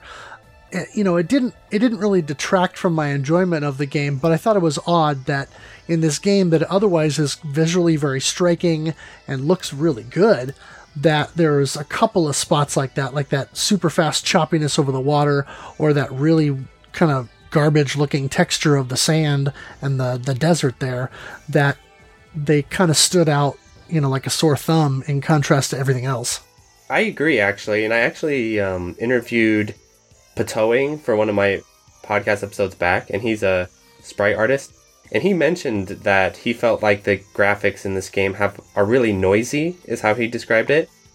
And I agree. There's a lot of textures, not just the ones you mentioned there, but even like the ships and the bullets and just like the whole game. There seems to be a lot of noise, I guess you know what I'm saying? Like, it's kind of like, I guess a good way to describe noise is if you take a JPEG and then you expand it bigger than it should be, and then you compress it back down and it looks all blotchy and strange.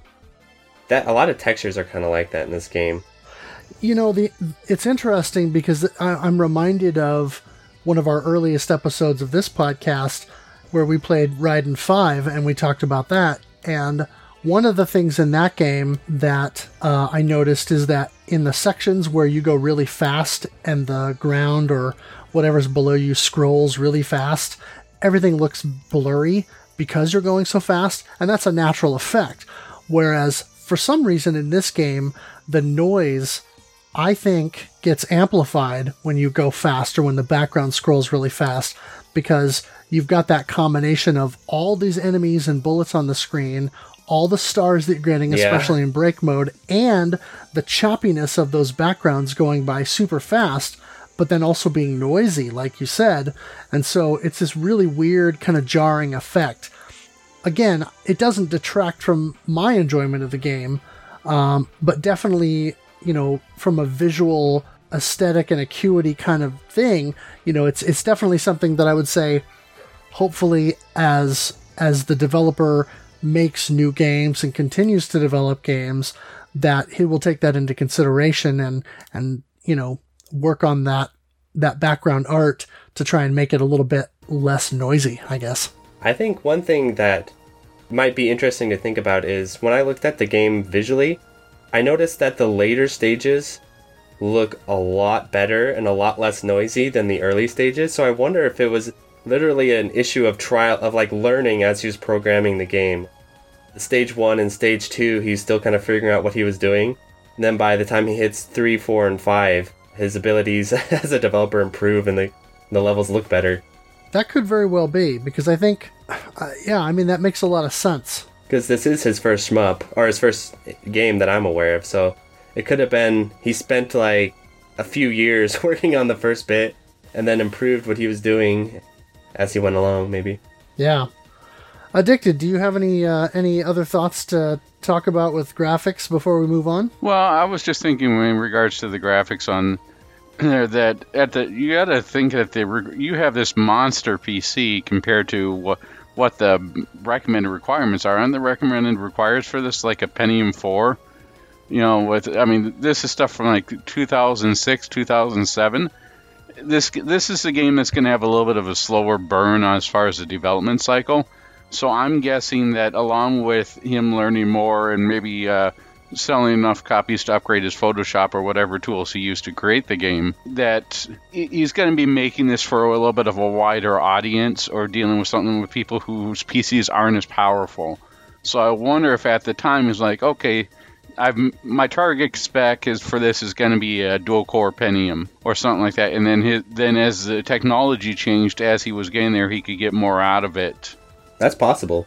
Yeah, that's an interesting way of looking at it. I mean, this came out in 2011, I think what you said was the initial run of it? Yeah.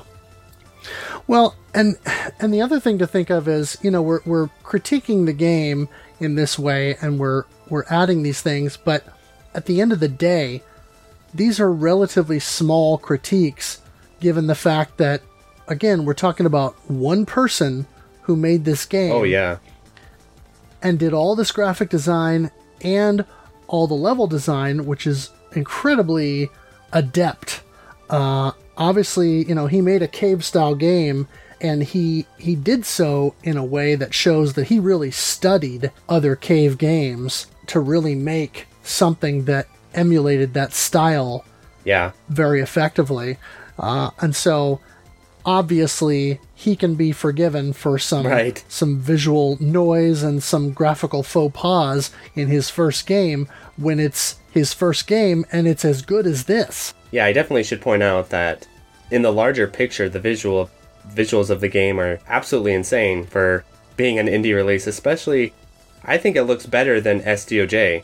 I think it looks a lot better. So I feel like this game in a lot of ways is an improvement over Cave's own work later on. So a lot of the shmup community feels that way as well, based on the voting. So yeah, this game looks like it was made by a studio, not just one dude. So that's an insanely good achievement for sure. Yeah, we've got a quote here from Hardcore Gamer that Fro and I really like. When an indie developer comes along and manages to out-shmup the king of shmups, people stop and take notice. That's the case with Crimson Clover. Definitely. The other thing that I have to say about this is in order for you to make a good Danmaku game, you have to be able to tell the difference between a bullet and an enemy, and you have to keep everything going. I mean, for the amount of crazy stuff that's thrown on the screen, and the amount of stuff that's always going through with the game, to be able to differentiate between that and not feel like you were ever cheated at, like, hey, it's the game's fault I lost. On this, every time I died, every time I had a problem, it's not a problem with the controls, it's not a problem with the way that this looked. It wasn't because it's blue and it should have been pink. A call out to Last Hope here, but it's very well done, and it keeps you focused, it keeps you engaged almost the entire time. The fact that we're nitpicking these small nitpicks tells you how good the game is. Yeah, and I think I should also add, one really cool thing about Crimson Clover that I even forget about is the fact that it runs at 60 FPS all day, every day. You're not running into these slowdown issues with like SDOJ and even the original Donanpachi, where the game's going along all nicely, and then you get the slowdown, and then you think, oh, okay, this is a nice little bit of slowdown where I can use to maneuver my ship, and then the game decides, no, we're not slowing down anymore, and the bullets just fly and hit you in the face. I think the way Crimson Clover approaches it is much better, where instead of introducing this artificial slowdown, it just slows the bullets and keeps them at a consistent pace. And I think that's actually a better way of making a Danmaku than some of the later Cave releases where the bullets are just speeding up and slowing down randomly, and you're kind of having to guess whether or not you're going to get killed or not. There's an FPS counter on the game that shows, and in Tate mode, it's at the bottom right, and it's just a little small FPS counter. And for me, it was never consistently 60 frames all the time, but it was very slight dips, 59.71 and 59.85 or whatever. And so it would dip below 60, and that's kind of where it would hover, is kind of sort of between 59.7 and 60.01 or whatever, and that was kind of its range. But realistically, when you're talking about that many frames per second and your frame rate is, or the frame rate that you're getting is just a hair under that 60 frame per second, it's not even a half frame that you may be lagging behind, it's pretty negligible. And you're more of a frame counting guy than I am. I haven't got kind of that far down into the weeds, but I did notice that, it was pretty consistent like that throughout. It reminds me of when you were talking about SDOJ and cave games, slowing down, and that reminds me of like the original of the Saturn port of the original Danmachi, where there are moments in the game where it slows down so much that it feels like 10 or 15 frames per second, and it's frequent enough that it's pretty noticeable, and it's still very playable, but this game definitely performs much better than that, or anything like that, to where, other than that little bit of choppiness once in a while with the graphics, I really didn't notice any significant performance issues with it. Yeah, I should mention too, because this is kind of more frame counting nerd type information, but most Danmaku games that Cave made actually do not run anywhere close to 60 FPS. Huh. Dodonpachi runs at 57.6. That's its highest. And then when it starts to hit slowdown, you're getting down to the 40 something, 48, 49. I mean, Wow. when it drops frames, it drops them frames a lot. So, yeah, like Crimson Clover's slight dips here and there, I think for me that's as consistent as you can ask for, but yeah, it's pretty forgivable in the Yeah. long run. Right, especially with all the stuff that's going on screen, the stars, the bullets, it's pretty nuts. Yeah. So let's talk about the music and the sound here, I guess. My understanding is that Yotsubane or Clover Tech did everything in the game except the music. And that was composed by someone named Poteki. That's my understanding of it. Mark, do you know of anything different than that? That sounds right to me. Okay. I mean, he's only a man. Right. Yeah. But I just had a few notes here that I'll share on some of the pieces in the game real briefly here. But it's kind of a several different moods in the soundtrack. Kind of synth rock, techno, maybe EDM, I guess you could say, and some synth pop stuff. Like stage 1 is pretty high energy, and stage 2 kind of has an epic feel. It feels a lot like a kind of a Raiden 3 or Raiden 4 sort of thing. And then stage 3, it starts off a whole lot moodier and more down-tempo, and I put in the notes here, almost pensive.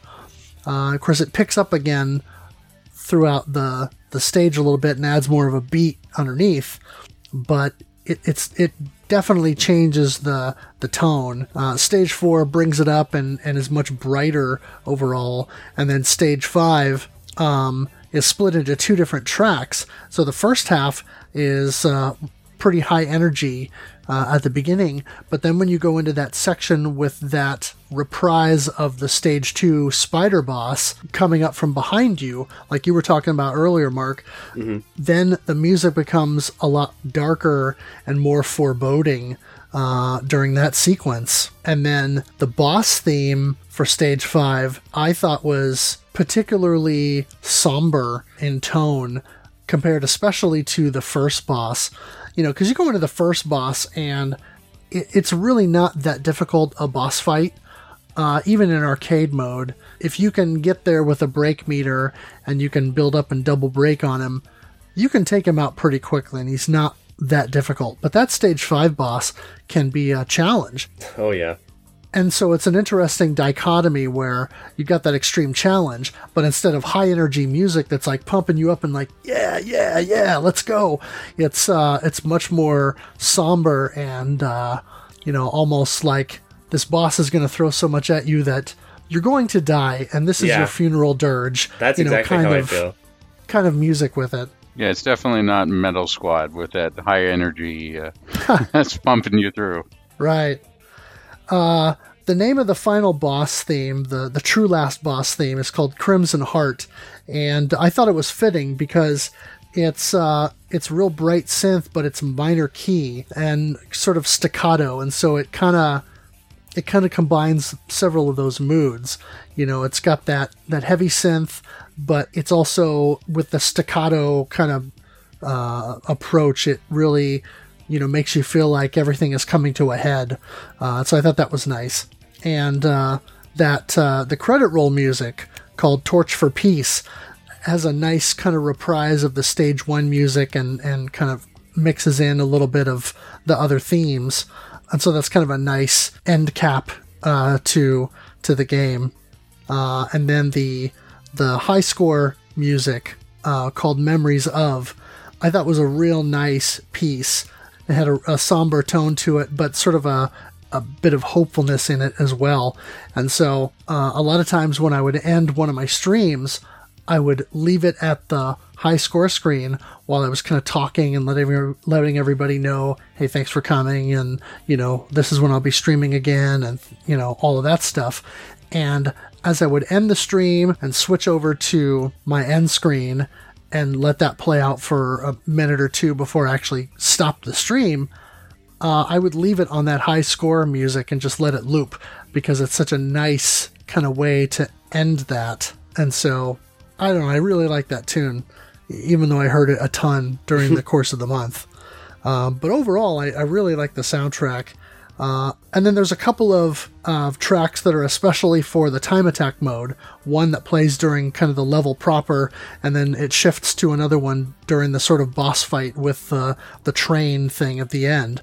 And so I thought that was cool that they didn't just recycle the stage 1 music or something else from in the game, that it was actually distinctive music for the time attack mode, since it's a whole different stage.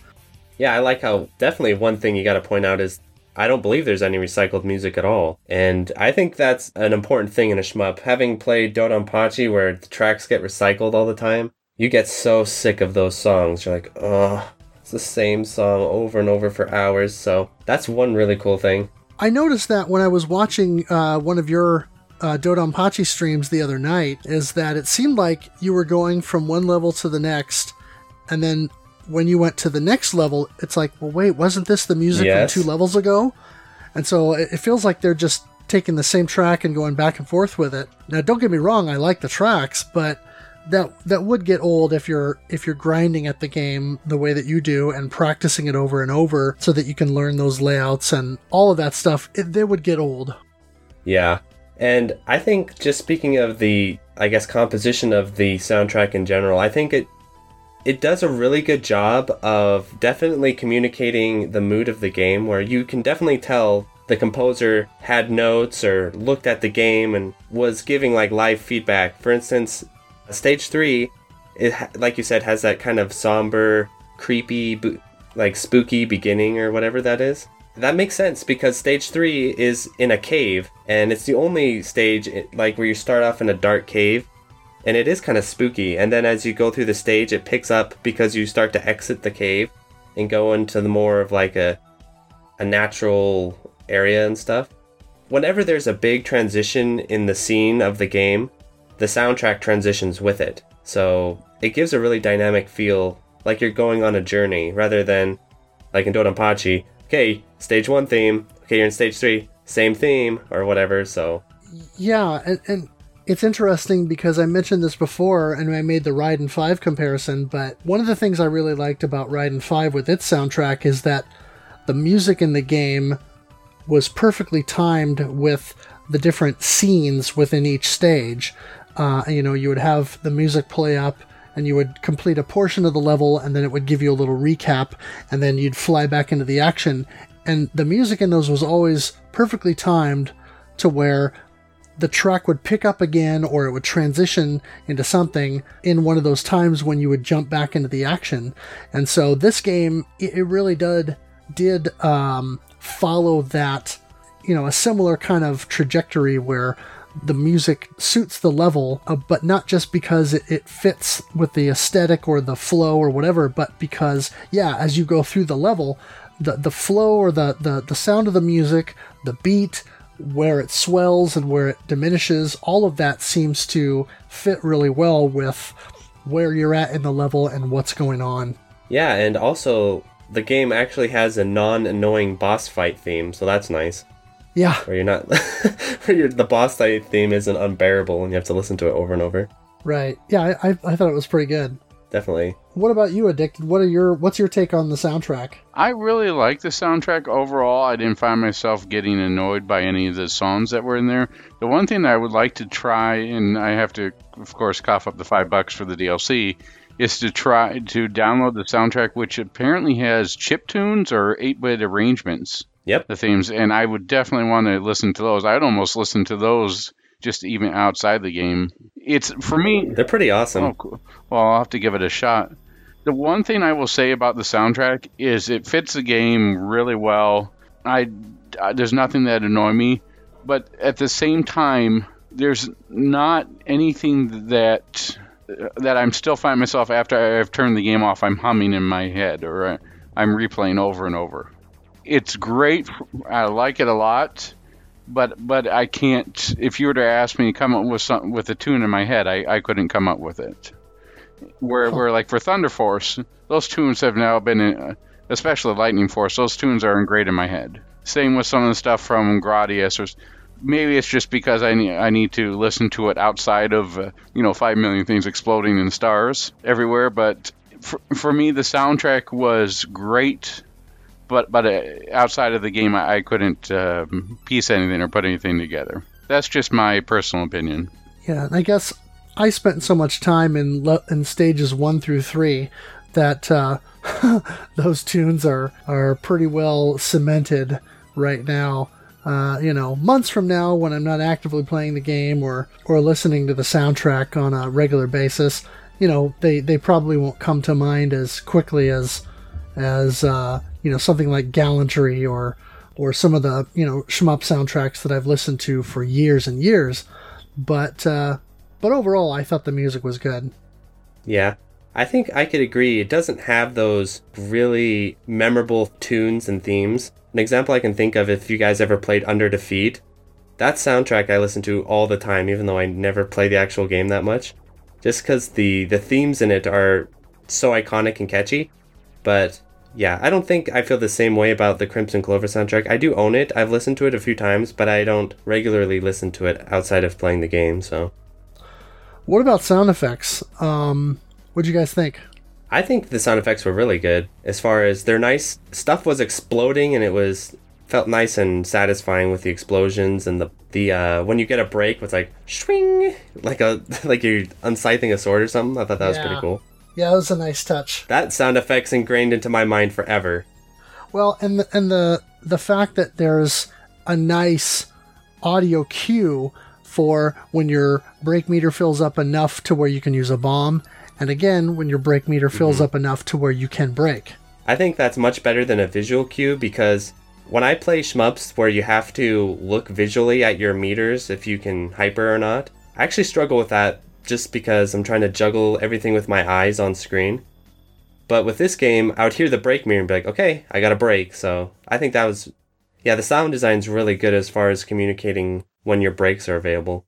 Yeah, it's a nice little quality of life feature that you don't think about, but then when you're presented with it in a game like this, it's like, oh, that's really helpful. Yeah. Yeah, I would definitely say that in a game with this much going on visually, your sound effects have to be excellent across the board, and I think it does it without question.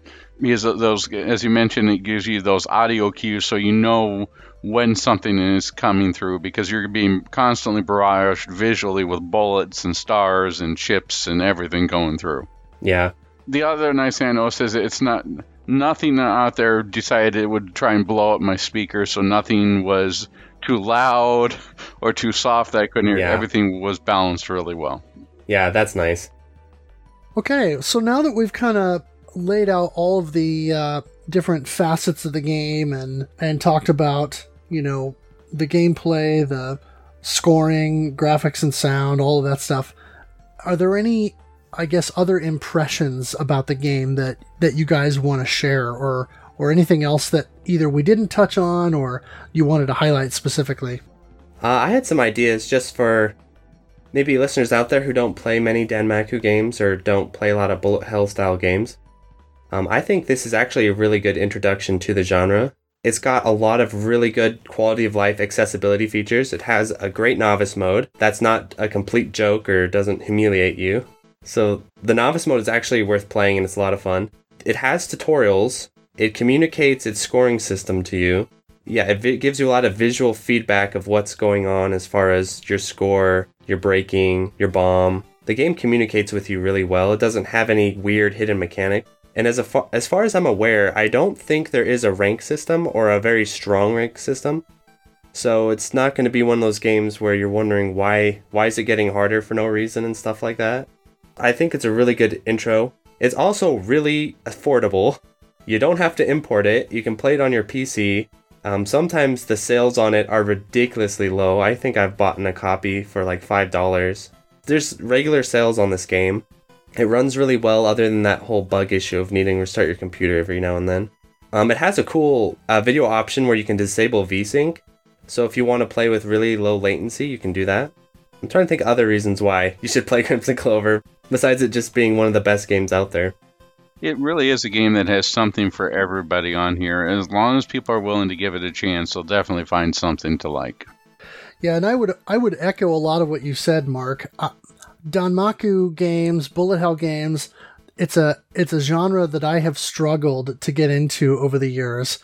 And like I said, I own the original Saturn port of Donpachi, and by the time I get to stage 3 in that game, I get destroyed, and I've never been motivated to put enough time into it to really get anywhere.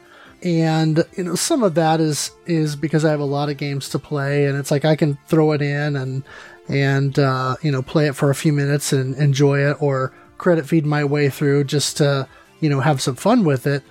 But it's not one that I've ever, like I said, been motivated to play for score or to really do a legit clear of. Whereas Crimson Clover, I was consistently motivated to keep coming back to it, and the game was fun enough. And like you said, with Novice Mode, when I sat down and started playing the game, it took me 2 weeks to clear Novice Mode. Now, of course, I went in with a little bit of knowledge about how to play bullet hell games, knowing that you need to sneak through bullet patterns, micro dodge versus macro dodge, and that you can kind of direct enemy fire and things like that, or that there are times when you need to kind of scoot across the screen while an enemy pattern is coming in, so that you can sort of take stuff out in succession while avoiding the bullets and that. So some of those tips and tricks I already kind of had in my back pocket ready to use. But it's really accessible because, like you said, the novice mode isn't a joke. It's not novice in air quotes, where it's just slightly easier than the normal mode, where it's still going to humiliate you. But it's not so easy that you feel like, well, there's no challenge here. Why am I even playing? I'm just annihilating everything that comes on screen, and I barely have anything to dodge. I think it strikes a really good balance in the novice difficulty of giving you a sense of what it is, and that there's stuff that you're going to need to dodge. And by the end, by stage 5, it still gets pretty hairy in novice mode in stages 4 and 5, to where there's still plenty of stuff to dodge, especially with the true last boss. There's still plenty to dodge and plenty to have to mitigate. And so I felt like after 2 weeks of playing the game and getting to the true last boss and being on my last life and whittling down that last little sliver of health, it was hugely satisfying for me as someone who considers himself average at best at shoot-'em-ups, and certainly less than average at bullet hell games. And so this is a game that I think it's much more approachable in that sense. And it's, as you said, it's a great introduction to the genre because it has those quality of life features, and it has just a really nice balance that you can jump in and not feel like you're getting destroyed 5 seconds into the game. And, it's easy to make relatively consistent progress in that novice mode. Now, in arcade mode, you might feel a little overwhelmed at first, but I still was kind of making consistent progress throughout the rest of the month. I didn't make as much progress, and I felt like I hit a wall a little bit toward the end, not being able to quite reach the stage 3 end boss. But I feel like if I'd have stuck with it, or if I would, keep going back to this game for a few more weeks, I could probably get a consistent clear in arcade difficulty on original mode and feel pretty good about it.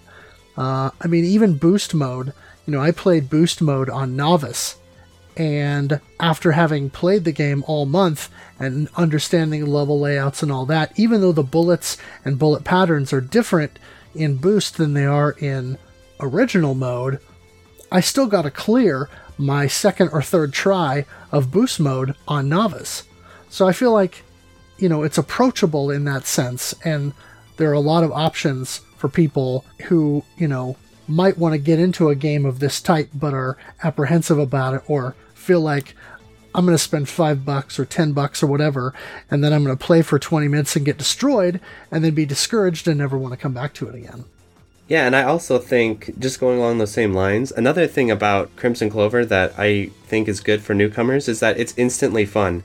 It's not one of those shmups where you have to spend all this time to get any sort of enjoyment out of it. I think that's why it's caught on with people like Super Bunny Hop or Turtle Biscuit in the past, was because it's instantly fun right away. So yeah, I definitely encourage you guys to check it out if you get the chance. For sure. Yeah, it's definitely easy to get into, but hard to master, which is exactly the type of pull that you want. That's what made, as you mentioned in your pinball episode, that's what made pinball so successful, is someone could pop in a quarter or a token and you get yourself 3 plays, and at the time they're done with their game, they may have spent either 3 minutes or 5 minutes, but they still had a fun game, where someone who's going to be going for that knows how to shoot the balls, where to get the multi-ball, where to shoot all the ramps, all the trick shots, is going to get a lot more enjoyment out of it, but they're both going to be playing the same game and enjoying it. And I really love that pinball analogy that you put forth. Yeah, I think that is really good comparison with Crimson Clover too. Any other final impressions, Dicted? The only other final impression I would put on it is, again, for one person, actually 2 people, one person who did the music and one person who did pretty much everything else on here. It's an amazing first job. I would love to see more. I'm here and especially to see if we can get this on a console system, because no matter how much you say about PC, and there's tons of PCs out there, you need a little bit more. I mean, look at Devil Engine recently. Devil Engine was released on Switch, and it was released on Steam. You don't hear anybody talking about the Steam release. Everybody's talking about the Switch release. Yeah, I definitely agree. I think it's a shame a lot more of these games don't get put on everything. There's no reason not to, really, other than, I guess, dev time. Well, yeah. But other than that, I would love to see it on the Switch, as I mentioned before. I'm not sure how financially viable that is with all the costs, but at least it will get it more of an exposure. There may be a broader audience with PCs, and there certainly is, but with consoles, they're just, I mean, the shmups are seen as something sort of new, niche and new and interesting, that people are starting to pay a lot more attention to on consoles versus on PCs. Yeah. I think consoles, just in general, if you're a shmup dev out there, the shmup devs I do know, I always kind of try and nag them about, hey, put this on the Switch, hey, put this on consoles, because I think shmups get more attention, they get more press, and they get more sales on consoles. Even if hardcore players like myself prefer them on PCs, there's no reason not to also do a release on a console for a wider audience, basically. Yeah, and especially with what you're seeing now with Rolling Gunner on the Switch. It hasn't hit the Western eShops yet, as far as I know, but it's gotten a lot of traction. I've been seeing on Twitter, and a lot of tweets and a lot of retweets, and a fair amount of buzz for.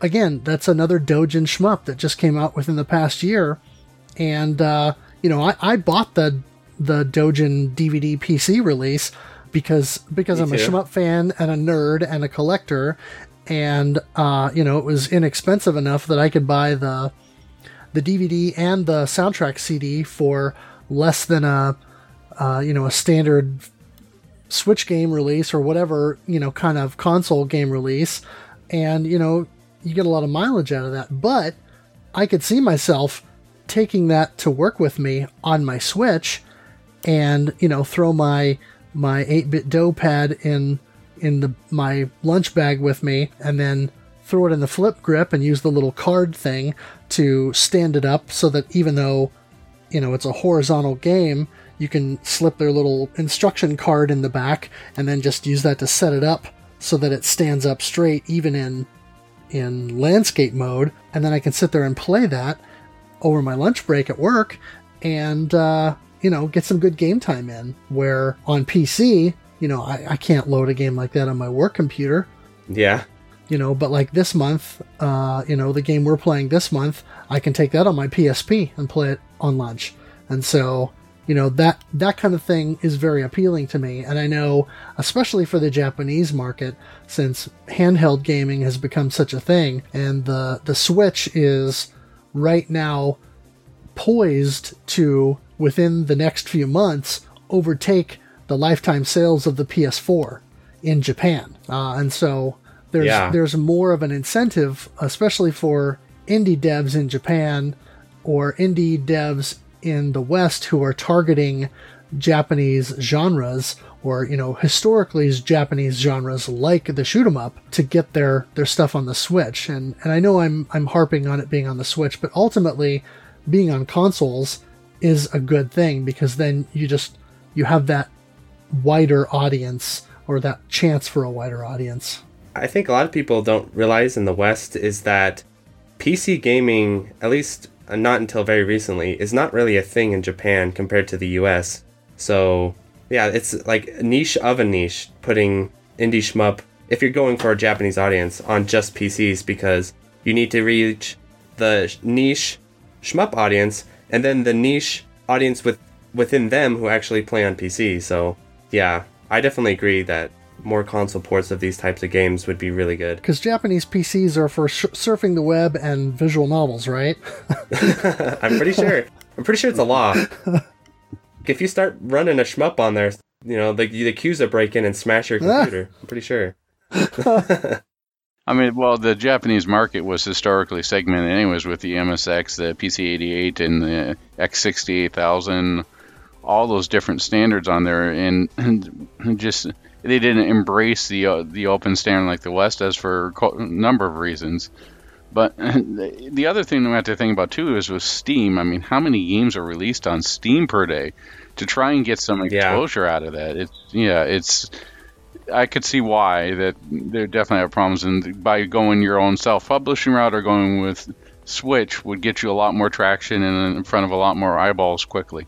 Yeah, like there are certain outlets who literally exist just to cover Switch games, even if they're not the normal genres of games. For instance, when Ikaruga got ported to the Switch, I mean, the game got a ton of attention, where I think the Steam port got some attention, but not nearly as much. Oh yeah, I mean, you've got like Switch Mania on Twitter, and you have Nintendo Life, and there's I can't remember the name of the podcast. It's a Switch themed podcast that I was listening to last year quite a bit, and there's a lot of that going on. So yeah, devs have every incentive to try and get their game on the Switch, because it's games typically perform better on the Switch eShop than they do on other markets, just because the Nintendo Switch audience seems to be more keen on those kinds of experiences. Yeah. So speaking of experiences, shall we talk about some of the experiences our forum members have for this month? Yeah. All right, we'll start off with Lorb Orb 4. It says, I've been slacking off the past few months, but I'm all in for this one. Thanks for joining us and participating. Hopefully you had as good a time as we did on this. We have a quote from Square Air. Count me in as well. I was interested in the last few games, but this is a little too preoccupied to satisfyingly participate. I'm glad there's such a good game selection out for the same month as my return. Said, I didn't end up playing much of this, but I increased my personal best a bit.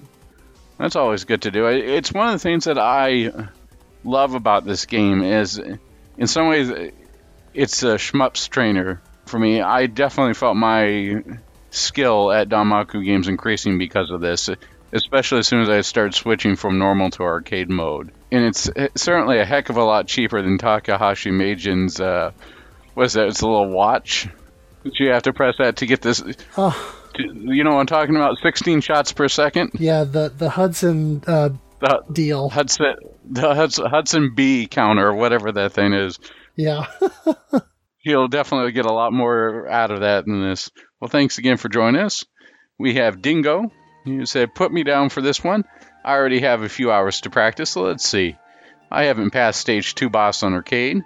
I'll be able to get to Stage 4 boss on novice, but died swiftly. Well, anybody who's played arcade knows that Stage 1 you can get by pretty well, but once you start getting into about the midsection of Stage 2, you have to know what you're doing, and you have to continue on. If you can get past this boss of Stage 3, well, you're definitely a better player than I am.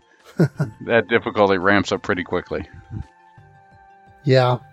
One of our big participants of the month was Zoido. He jumped in and really went for it. He says, I haven't played too much Crimson Clover before, just a few hours to take a look at the game and do some credit feed runs in novice mode, so I didn't play for scores or clears before, just very casual. 2 weeks ago, I started to play some novice mode to get back into the game and to get used to the mechanics. This weekend, I started to play arcade mode. Stage 3 boss was the end of the line.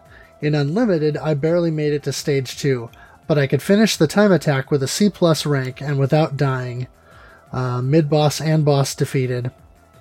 And in a later post, he says, also tried to beat my novice original score today, but failed. This was the first time I went for the star bonuses instead of the 1-ups.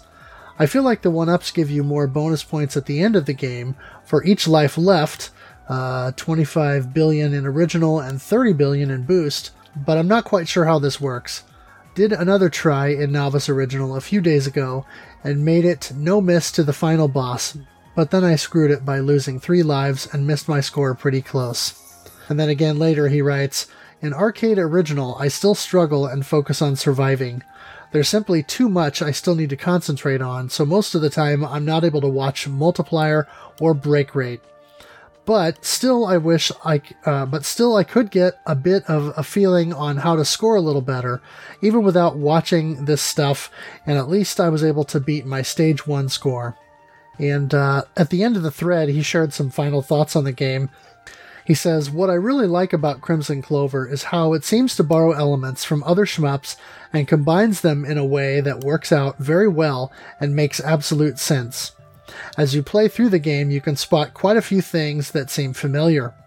Never too obvious, but in a way that pays homage to the genre and some of its classics in general. Another thing that's really cool is that you can always track your progress in the game by just taking a look at the medals and trophies you earn for the different modes and ships. It's also very comfortable to catalog your scores, as the game shows you every information you need on the Game Over score screen, such as your ship, your stage progress, score, stars, break rate, boost count, etc. It even gives you all these information in the replay menu and in the online leaderboards as well. It's balanced very well, and the multiplayer, the multiple game modes and difficulties make it challenging from everyone, from beginner to pro. The time attack mode is perfect if you're busy and just want to play 5 minutes in between, and also for caravan-like competitions. Crimson Clover just got everything one could possibly ask for. It looks nice and the soundtrack is awesome. It's still unbelievable to me that this game was created by a single person. Yeah, I gotta echo a lot of that. So, really appreciate Zoido's fervor and participation during the month, because he really posted a lot of scores and, showed that he was making progress throughout the course of the month and sharing strategy and tips and, really got into the discussion. So that's what this is all about. 100% agree on there. It's all about having fun, trying to better yourself and your skills, and, having fun. Yep. Yeah, and I think participating in a game with a bunch of other players adds an excitement factor that you don't get if you just play a game by yourself for a few weeks, because it's fun to go back and forth with other people and ask other people for ideas and strategies, maybe form some rivalries and stuff like that. Yeah, I completely agree. If I just tell my cat, I just beat my high score in DOJ, it's not the same as posting online and talking to somebody. Your cat's like, sure, where's food? Yeah, well, everybody can see on my streams that my dogs don't care about, me getting a high score in my shmup. They just want me to pet them. If only you could train them to motivate you, right? Yeah. They bark at you at 6. Crimson Clover. Get to it. They bring you the controller in their mouth, drop it on your lap. That'd be a little hard since they're chihuahuas. Wrap it around. I guess the two of them work together. There you go. All right, we've got one from Normatron here who is posting a score. My first real run, I don't think I did that bad, but I can't get to the second stage boss without getting shot down. I had problems with the second stage when I first started out as well. I don't think it's that uncommon. It's the first stage, even when you're playing on novice, lulls you into a bit of a false sense of security. Because with stage 2, especially after the mid-boss, there's a lot going on that you have to watch out for. And it's really easy in your first couple tries to sort of get hit by a stray bullet. It's not quite like Einhander, what the heck hit me, but it's still pretty hard to watch out for. Did you find the same way, Fro? Yeah, you kind of made a good point there without explicitly saying it, but the difficulty in the game ramps up really nicely. You know, it's relatively short at 5 stages. So if you think about an old school shooter like a Raiden or something like that, where, you know, the first level's not too bad, the second level is usually reasonably manageable, and then by the third stage, somewhere in that third stage is where things start to ramp up. And in this game, yeah, things kind of scale up a little bit somewhere around the halfway point of stage 2. That stage 2 mid-boss starts to throw some goofy stuff at you. And then after that, it gets kind of crazy for a little bit because there's a big rush of enemies and stuff like that. And then the train, or the trains and that. And then, of course, the spider boss at the end throws, I think, a whole lot more at you, or more to deal with and more to pay attention to than the first boss. And then, of course, by the time you get to the third level, then everything ramps up further and they change it up again. And so I think the difficulty ramps up nicely. And so, Normatron saying this, yeah, it's perfectly normal. And I would say because of this game's short length, it's easy to get discouraged when you can't even make it to the stage 2 boss. But at the same time, when you're only talking about 5 stages, that's not bad. And so, just keep at it and, you'll get there. So we've got a quote here from Kointon Goku. I like the name. It says, "I'm in. I will make a few runs and post a score pick. I have this on Steam and play it frequently. One gripe I have about this game is the built-in screen shaking. Hands down one of my favorite soundtracks in all shmups that I've played. I would be happy to represent the low-scoring population members of this forum." Represent? Who knows, maybe my participation will encourage others to get involved with the monthly plays. I'm in the group that loves shmups and not always the best at them. Hey, I'm in the same group here. I think that's important, though. I've talked about this a lot on my podcast, actually, where, shmups can get kind of elitist, we all know that. And if you get to, like, when you do scoring competitions or you do scoreboards and the only people playing are, like, beasts and only posting high scores, then I think people get intimidated to play. But I like what Tengoku says here, where even though he doesn't feel like he's a top player or anything, he still plays anyway, because I think that is important, that more people...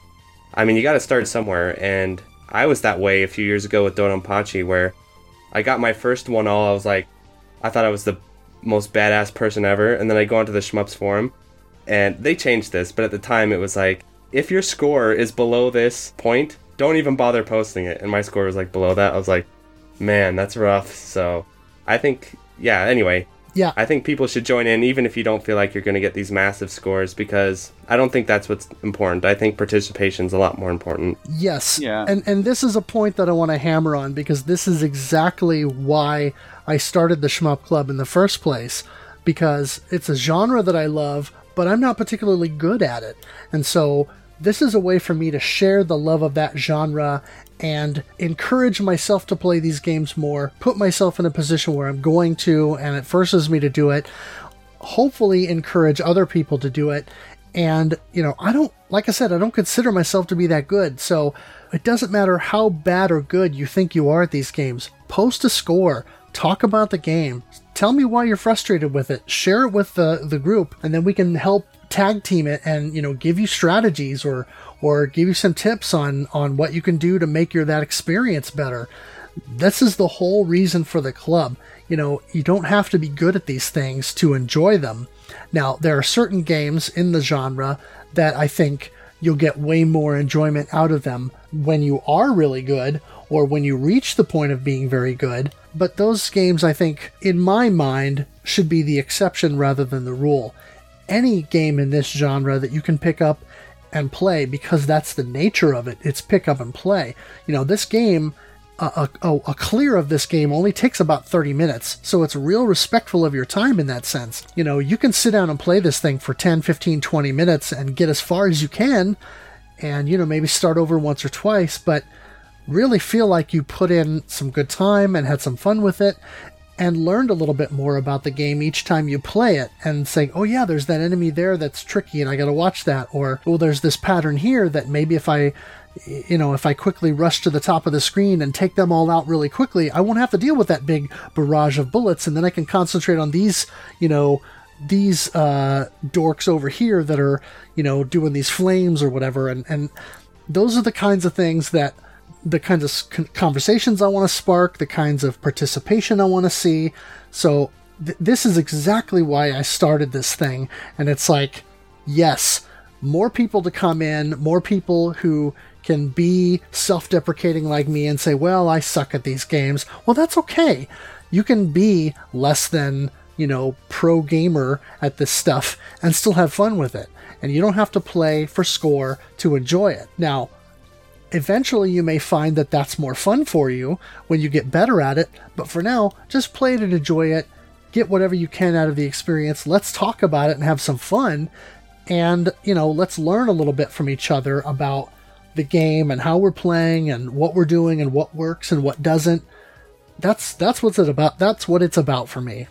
Yeah, and I think a lot of people undersell the importance of a little bit more socialization with playing these games, because I know for sure, had I not started my podcast and started interviewing these super players who are just these complete beasts and like talking with people on my Discord, I wouldn't have been as motivated to play and improve as much as I have been. So I think participating in these shmup clubs, even if you start off, not doing very well, I think just the participation alone is going to get you a lot further, a lot faster than you'd think. Absolutely. Yeah, I would also say that in our current YouTube / speedrunning culture, it sets up a lot of false expectations for instantly being good at something, or that if I can't do a perfect run, I shouldn't be doing this.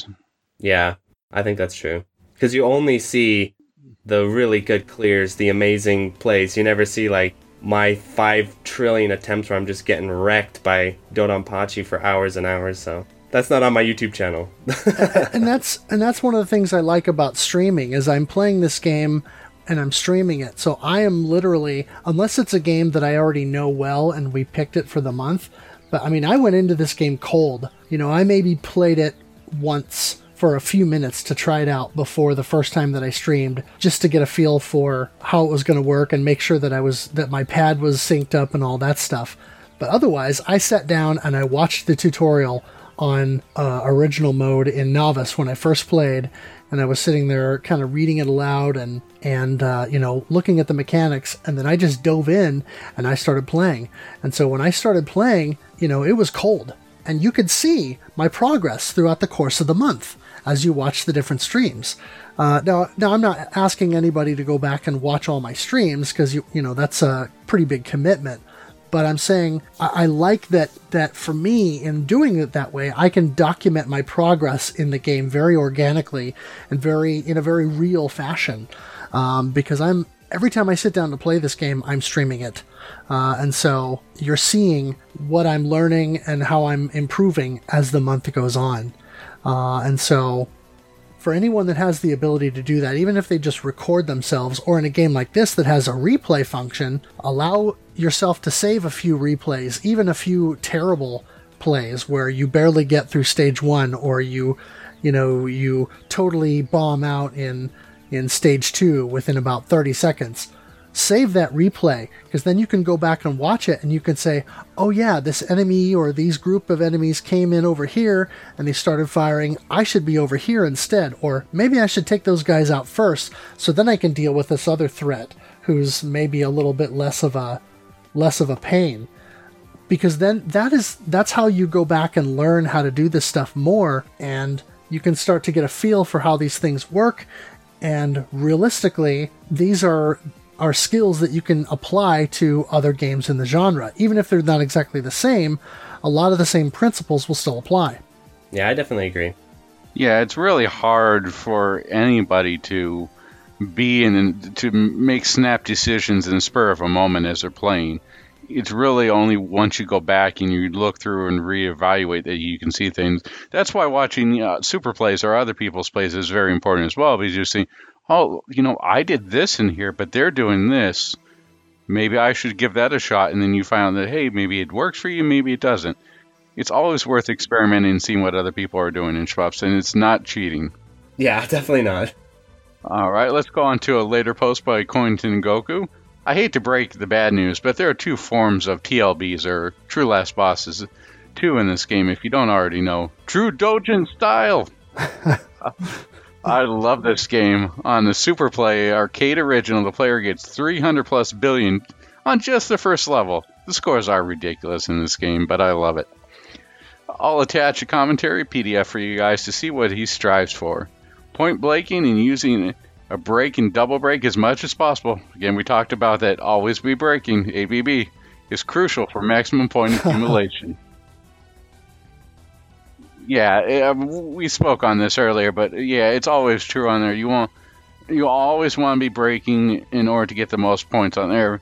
So you're going to be locking on, you're going to be firing, moving, locking on, firing, so you can always get in the most maximum amount of hits. And we talked about earlier with the lock on, so that way you can get the most out of your popcorn enemies. Don't waste your popcorn, and get yourself as much of a break meter as possible. And it's really is the key to setting the world on fire in this game. All right, let's see. Here we have the later post. Okay, so I had a remarkable breakthrough this morning. I finally figured out what is extremely important to always use: break and double break when there is a green 9x or 12x multiplier that is displayed underneath the break meters. You increase the x by locking onto multiple enemies and unleashing over and over. Then you score big puntos. I think this guy was in one of my streams once, because that made me laugh. He mentioned something about big puntos and made me laugh. That's gonna be another one there. Just thought I would lay this out there for the Point Chasers. Oh, the Point Chasers sounds a little bit like it'd be a name of it. We got the Game Chasers. Why don't we have the Point Chasers? It can be a shmup duel, the Point Chasers.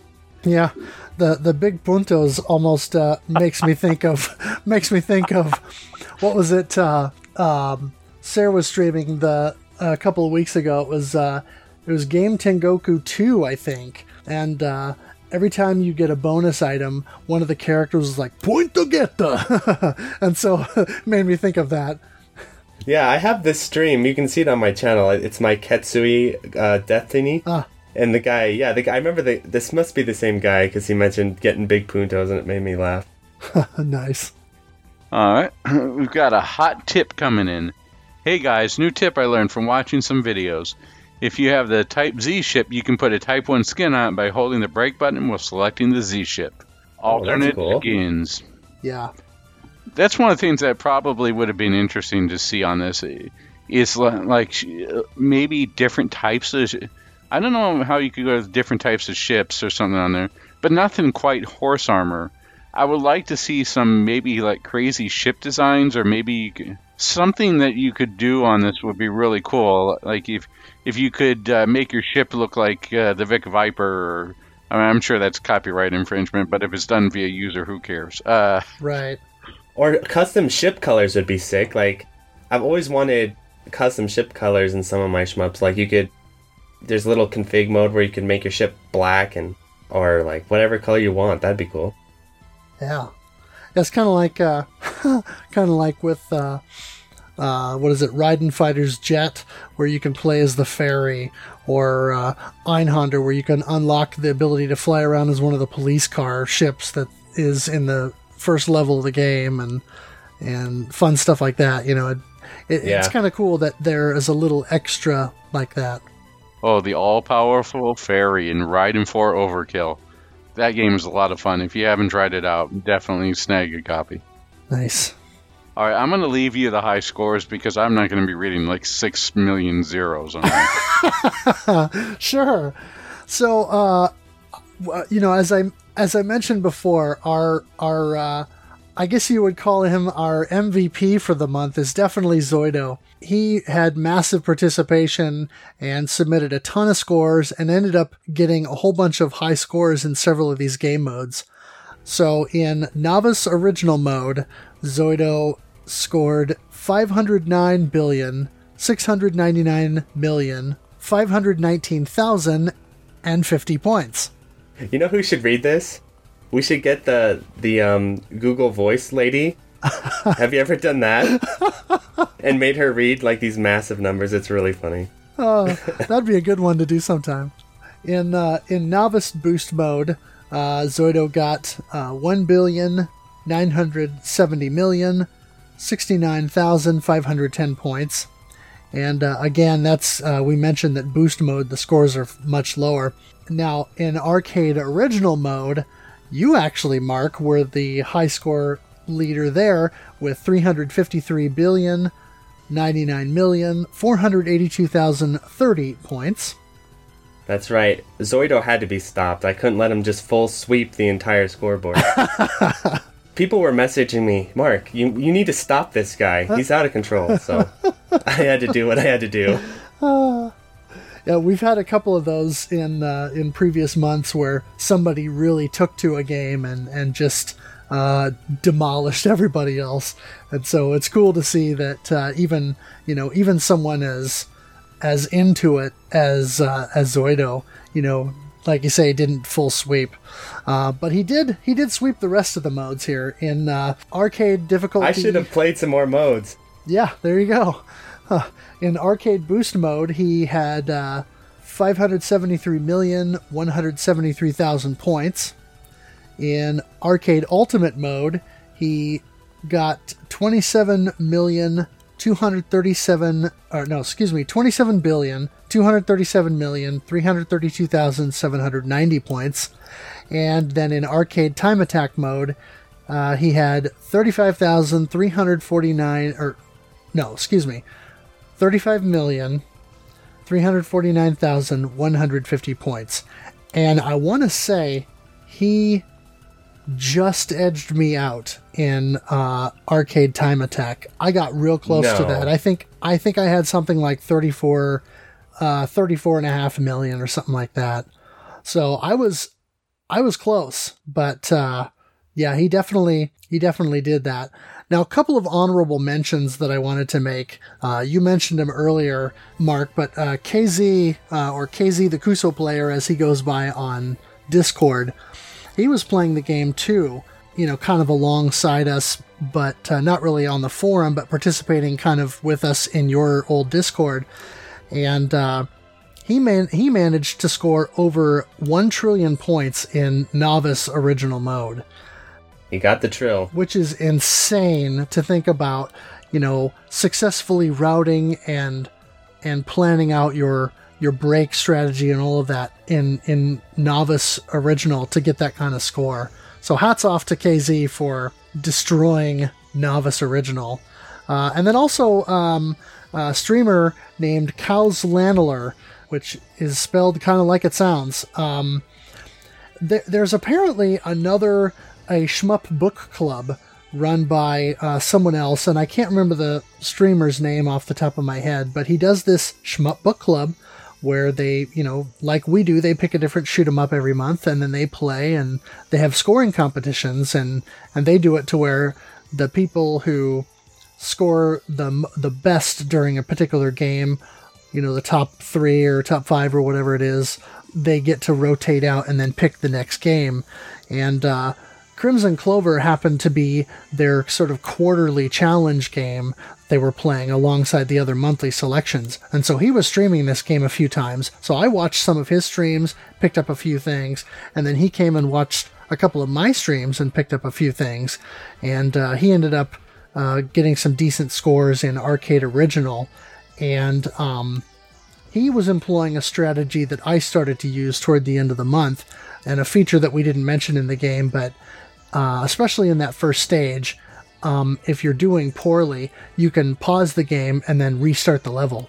And so I reached a point where I was like, I'm not going to tolerate a single death in the first stage. I have to get through stage 1, no deaths. So if I would take a stray bullet or run into an enemy or get caught by a laser or something, pause, restart. And I did that several times, just as a way to tighten up my approach on that first stage in Arcade Original. And so it was fun to watch his streams and chat with him a little bit and pick up some pointers from him and then, use that to help improve my game as well.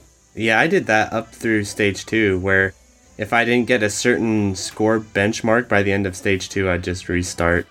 Which sometimes was really frustrating, because I'm like, because you'd be at the final boss, and then the boss claws you at the end, and you die. You're like, no, I gotta restart. Oh, yes.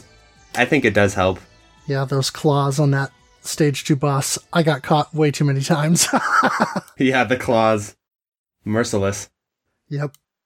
Well, gentlemen, any final thoughts that we want to impart regarding Crimson Clover? If you have a PC, I would recommend getting it. Definitely. If you're a PC schmupper. Buy it. It's cheap as dirt. Yeah. Yeah, and it's also, I think we might have mentioned this earlier, I don't know, but on the Shmup System 11 forums, they do this yearly poll, and Crimson Clover's extremely high up on that list. It's number 5? I can't remember what it was, but yeah.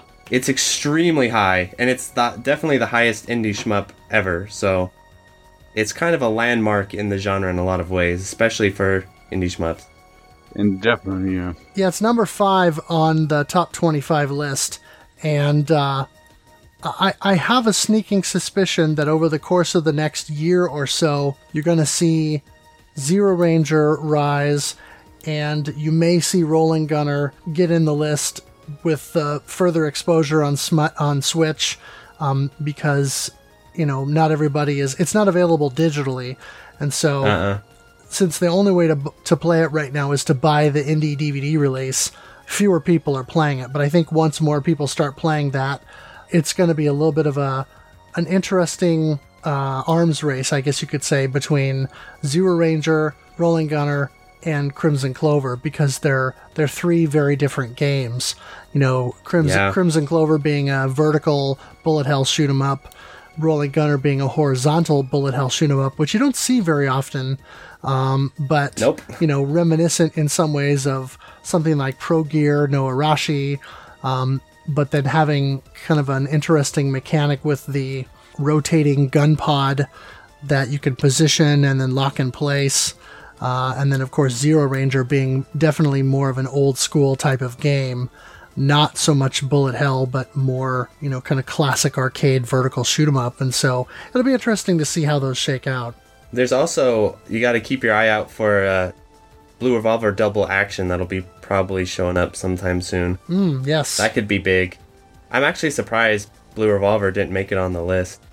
My personal prediction is that overall, I feel, maybe this is a bit of a hot take, but overall I feel like Zero Ranger is vastly superior to Rolling Gunner, and for a lot of reasons. And I wouldn't be surprised if Rolling Gunner didn't make as much of a splash as Zero Ranger does, but maybe that's just me.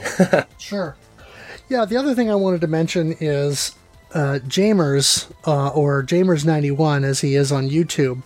He has some runs of Crimson Clover that are quite adept, and so if you wanna see some high level play, and kind of get an idea of what this game looks like in action, but played by someone with more skill than myself, go watch some of his replays. You'll see that even at his high level of play, he's still dying during the course of the game a few times, and so it's really cool to see and to watch kind of his progression through the game, and I kind of watched his runs and then tried to copy some of what he was doing, or at least use some of that strategically to try and improve my play. And so definitely recommend watching those. Yeah, I've watched his run like 100 times. Not 100 times, but like 20 times. All right. So coming up next, as we record this, it is early in April, and by the time you hear this episode, it should be closer to the middle of the month. We will be well into playing Einhander for the original PlayStation, developed and published by Squaresoft, and released worldwide on the original PlayStation. The US release is a little pricey, but the Japanese version is still fairly reasonable. So if you have means to play that, either Japanese console or, Pro Action Replay or a modded system or whatever, definitely check out Einhander. And if you're not already, come sign up on the forum thread and participate with us during the month of April. And for the month of May, we will be playing Gradius 3. Now, we're going to be taking a look at both the arcade original and the Super Nintendo version. Now, of course, you can get a Super NES or a Super Famicom cartridge for that. And as far as the arcade release, there's a readily available PS2 version that's a compilation of Gradius 3 and 4. And on the PSP, there's the Gradius Collection, which has Gradius 1 through 4 and Gradius Gaiden on it, and which also happens. Yeah, that's great. Also happens to be the only legitimate Western release of Gradius Gaiden, so highly recommended there. Now, of course, those who don't own those systems or whatever can still feel free to participate and emulate the arcade version on MAME or whatever. Just let us know what format you're playing and, take screenshots and definitely come participate on that one, because that's going to be a fun one. Gradius 3 is notoriously brutal.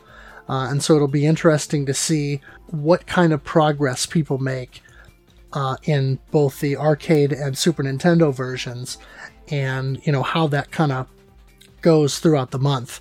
I'll be streaming both. So yeah, definitely make sure you check that out. Do you know much about the difference between the two versions? Because I have the SNES version, and is it just unusually laggy, or is the arcade version also really laggy as well? No, the Super Nintendo version is unusually laggy, I think in part because it was a launch title, and so it wasn't very well optimized. And then, of course, the Super NES is not known for being very adept at shoot-'em-ups that have a lot going on. Certainly, later in the life of the console, there were some impressive games like Axelay, or especially like Space Megaforce. There's a lot going on in that game, or Super LS.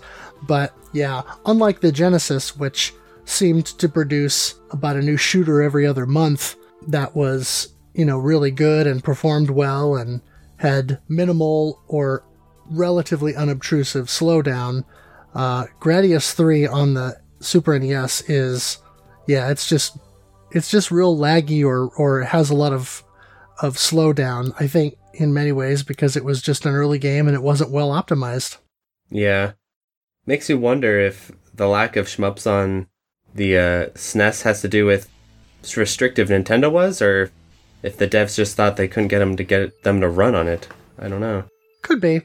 I mean, there's still a fair number of them, but it seems like there are more on the Genesis and the PC Engine or TurboGrafx 16, and that, generally speaking, those games run better on those other systems than they do on the Super Nintendo. Yeah. Did you ever play the Macross SNES shmup? That one's pretty cool. Scrambled Valkyrie? Yeah. Okay. I have not, unfortunately. It's pretty cool. Okay, I'm sidetracking you. Go ahead. No, you're fine. So that's what we've got coming up for April and May, of course. So again, make sure you check out the rfgeneration.com, go to the community playthroughs section of the forum, and sign up and just make a post on there saying you want to participate. We'll add you to the list, and then have some great discussion with us and post your scores. And like I said, doesn't matter if you're any good at these things or not. Just play, have fun, talk about the game with us, and maybe we can all help each other out and help each other improve our game. Yeah, and I do plan on playing Einhander. So you all better play. Oh, definitely. Yeah. And I've already been streaming the game, so I'm coming after y'all. I'm going to invade you guys. There you go. Very Just cool. because I think it's such a cool idea that it's like the one shmup Square ever made, so. Yeah, it is really unique. I mean, it was during that period, kind of when they were ramping up during the early PlayStation era, I think because of the newness of the CD media and what they could do with it, and it was before they, I think, understood that they were going to sell millions of copies of Final Fantasy VII and Final Fantasy VIII. You know, they experimented with a bunch of genres, and so even though they only ever put the one game out, I'm glad we got it because, you know, it's a unique and interesting game and has a cool mechanic that is kind of a fun hook. Yeah. That whole era was full of experimentation. Look at you've got Einhander, Gradius Gaiden, R-Type Delta to a little bit of a lesser extent, but there was a lot of people just throwing stuff at the wall and seeing what stuck, and one of the most interesting times. Yeah. So let's go ahead and just shout out a few folks. Of course, we always want to shout out Sir Flash of Studio Mudprints and Bullet Heaven for our logo, which you can now find on a t-shirt that you can buy at Redbubble. So just go to redbubble.com and search for Shoot the Core or Shoot the Core-cast, and you will find this shirt as the top or one of the top results, and help support the podcast by picking up a shirt and sporting it proudly. Well, we also want to thank Kogasu for the intro and outro music, and the rfgeneration.com staff, and the guys from the Playcast, Single Banana and Grey Ghost 81. And obviously their RF Generation Playcast podcast is another one you should definitely check out. And as I mentioned earlier, the 2019 RF Generation NES Challenge. Make sure you go check that thread out and see if there are any NES games that haven't been beat yet that you want to try and take on before the end of this year. We also like to thank everybody who participated for this month. Thanks again. Yes. And as I've mentioned multiple times during this podcast and previous recordings, I am streaming. And so I'm on YouTube and on Twitch. I'm Game Boy Guru on YouTube and Guru Game Boy on Twitch, because for some reason Game Boy Guru was already taken, or they wouldn't let me choose that name. But find me there. Come chat with me in the streams and watch me play and get frustrated and yell at the TV and say things like, "You loser! You jerk! You turkey!" You know, at all the enemies. Even though, you know, generally speaking, it's my fault. So, have you ever played Blazing Star? Whenever you die, it has those like taunting quotes. Waking up, or like Gradius 4 or Gradius Gaiden. You need more practice. Right. Good stuff. All right. Anything else you guys want to add? Obviously, Mark, you shout out yourself and your podcast. Where can people find you? Oh, sure. So I run a podcast called the Electric Underground Podcast. It's hosted on SoundCloud, but it's on literally everything I could think of. So it's on iTunes. I think it's on Google Play now. I put it on there. It's on whatever. You'll find it. Just type the Electric Underground Podcast or Shmup Podcast. Other than that, I do have a new Reddit that I started called Shmup STG. And it's basically just full of my articles or whatever. And also we do some playthroughs and stuff from time to time too. Scoring competitions, so check that out. I have a website too that has a bunch of cool stuff, video index of a bunch of shmup replays, and I just added this input lag thing, so if you want to figure out how laggy some Switch games are, I got some listings on there. Awesome. That's all I got for you. Sounds pretty cool. And definitely, hopefully, there's some stuff on there regarding joysticks. I do need to do that, actually. Or arcade sticks. Yeah, I'll probably end up working on that a little bit. Yeah, I could definitely use some pointers in that area. Yeah, as like for instance, if you guys want to play with a Saturn pad or whatever on PC, there isn't actually an official Saturn pad that's USB that was released by Sega that's really good. I actually have it. I think they're really expensive now too, if I remember correctly. Yeah, that's unfortunate. I'd also keep an eye out. I think there's some company that's doing new Saturn pads that are supposed to be pretty good. I can't remember what they were. Retrobit, yeah. I might review one of those, actually. So keep an eye out for that. I'll probably review one and put the review on my website. You can call your series, Is It Shmuppable? Can it handle a shmup? Yeah, shmuppable. That's cool. Nice. All right. Well, anything else, gentlemen? I don't think so. I'll say thank you all for playing, and get ready for some Einhander, because that game is hard. Yep. Yeah, and you guys better play it. Oh, definitely. All right. Well, thank you all so much for listening, and we hope to see you next month. Adios. Goodbye.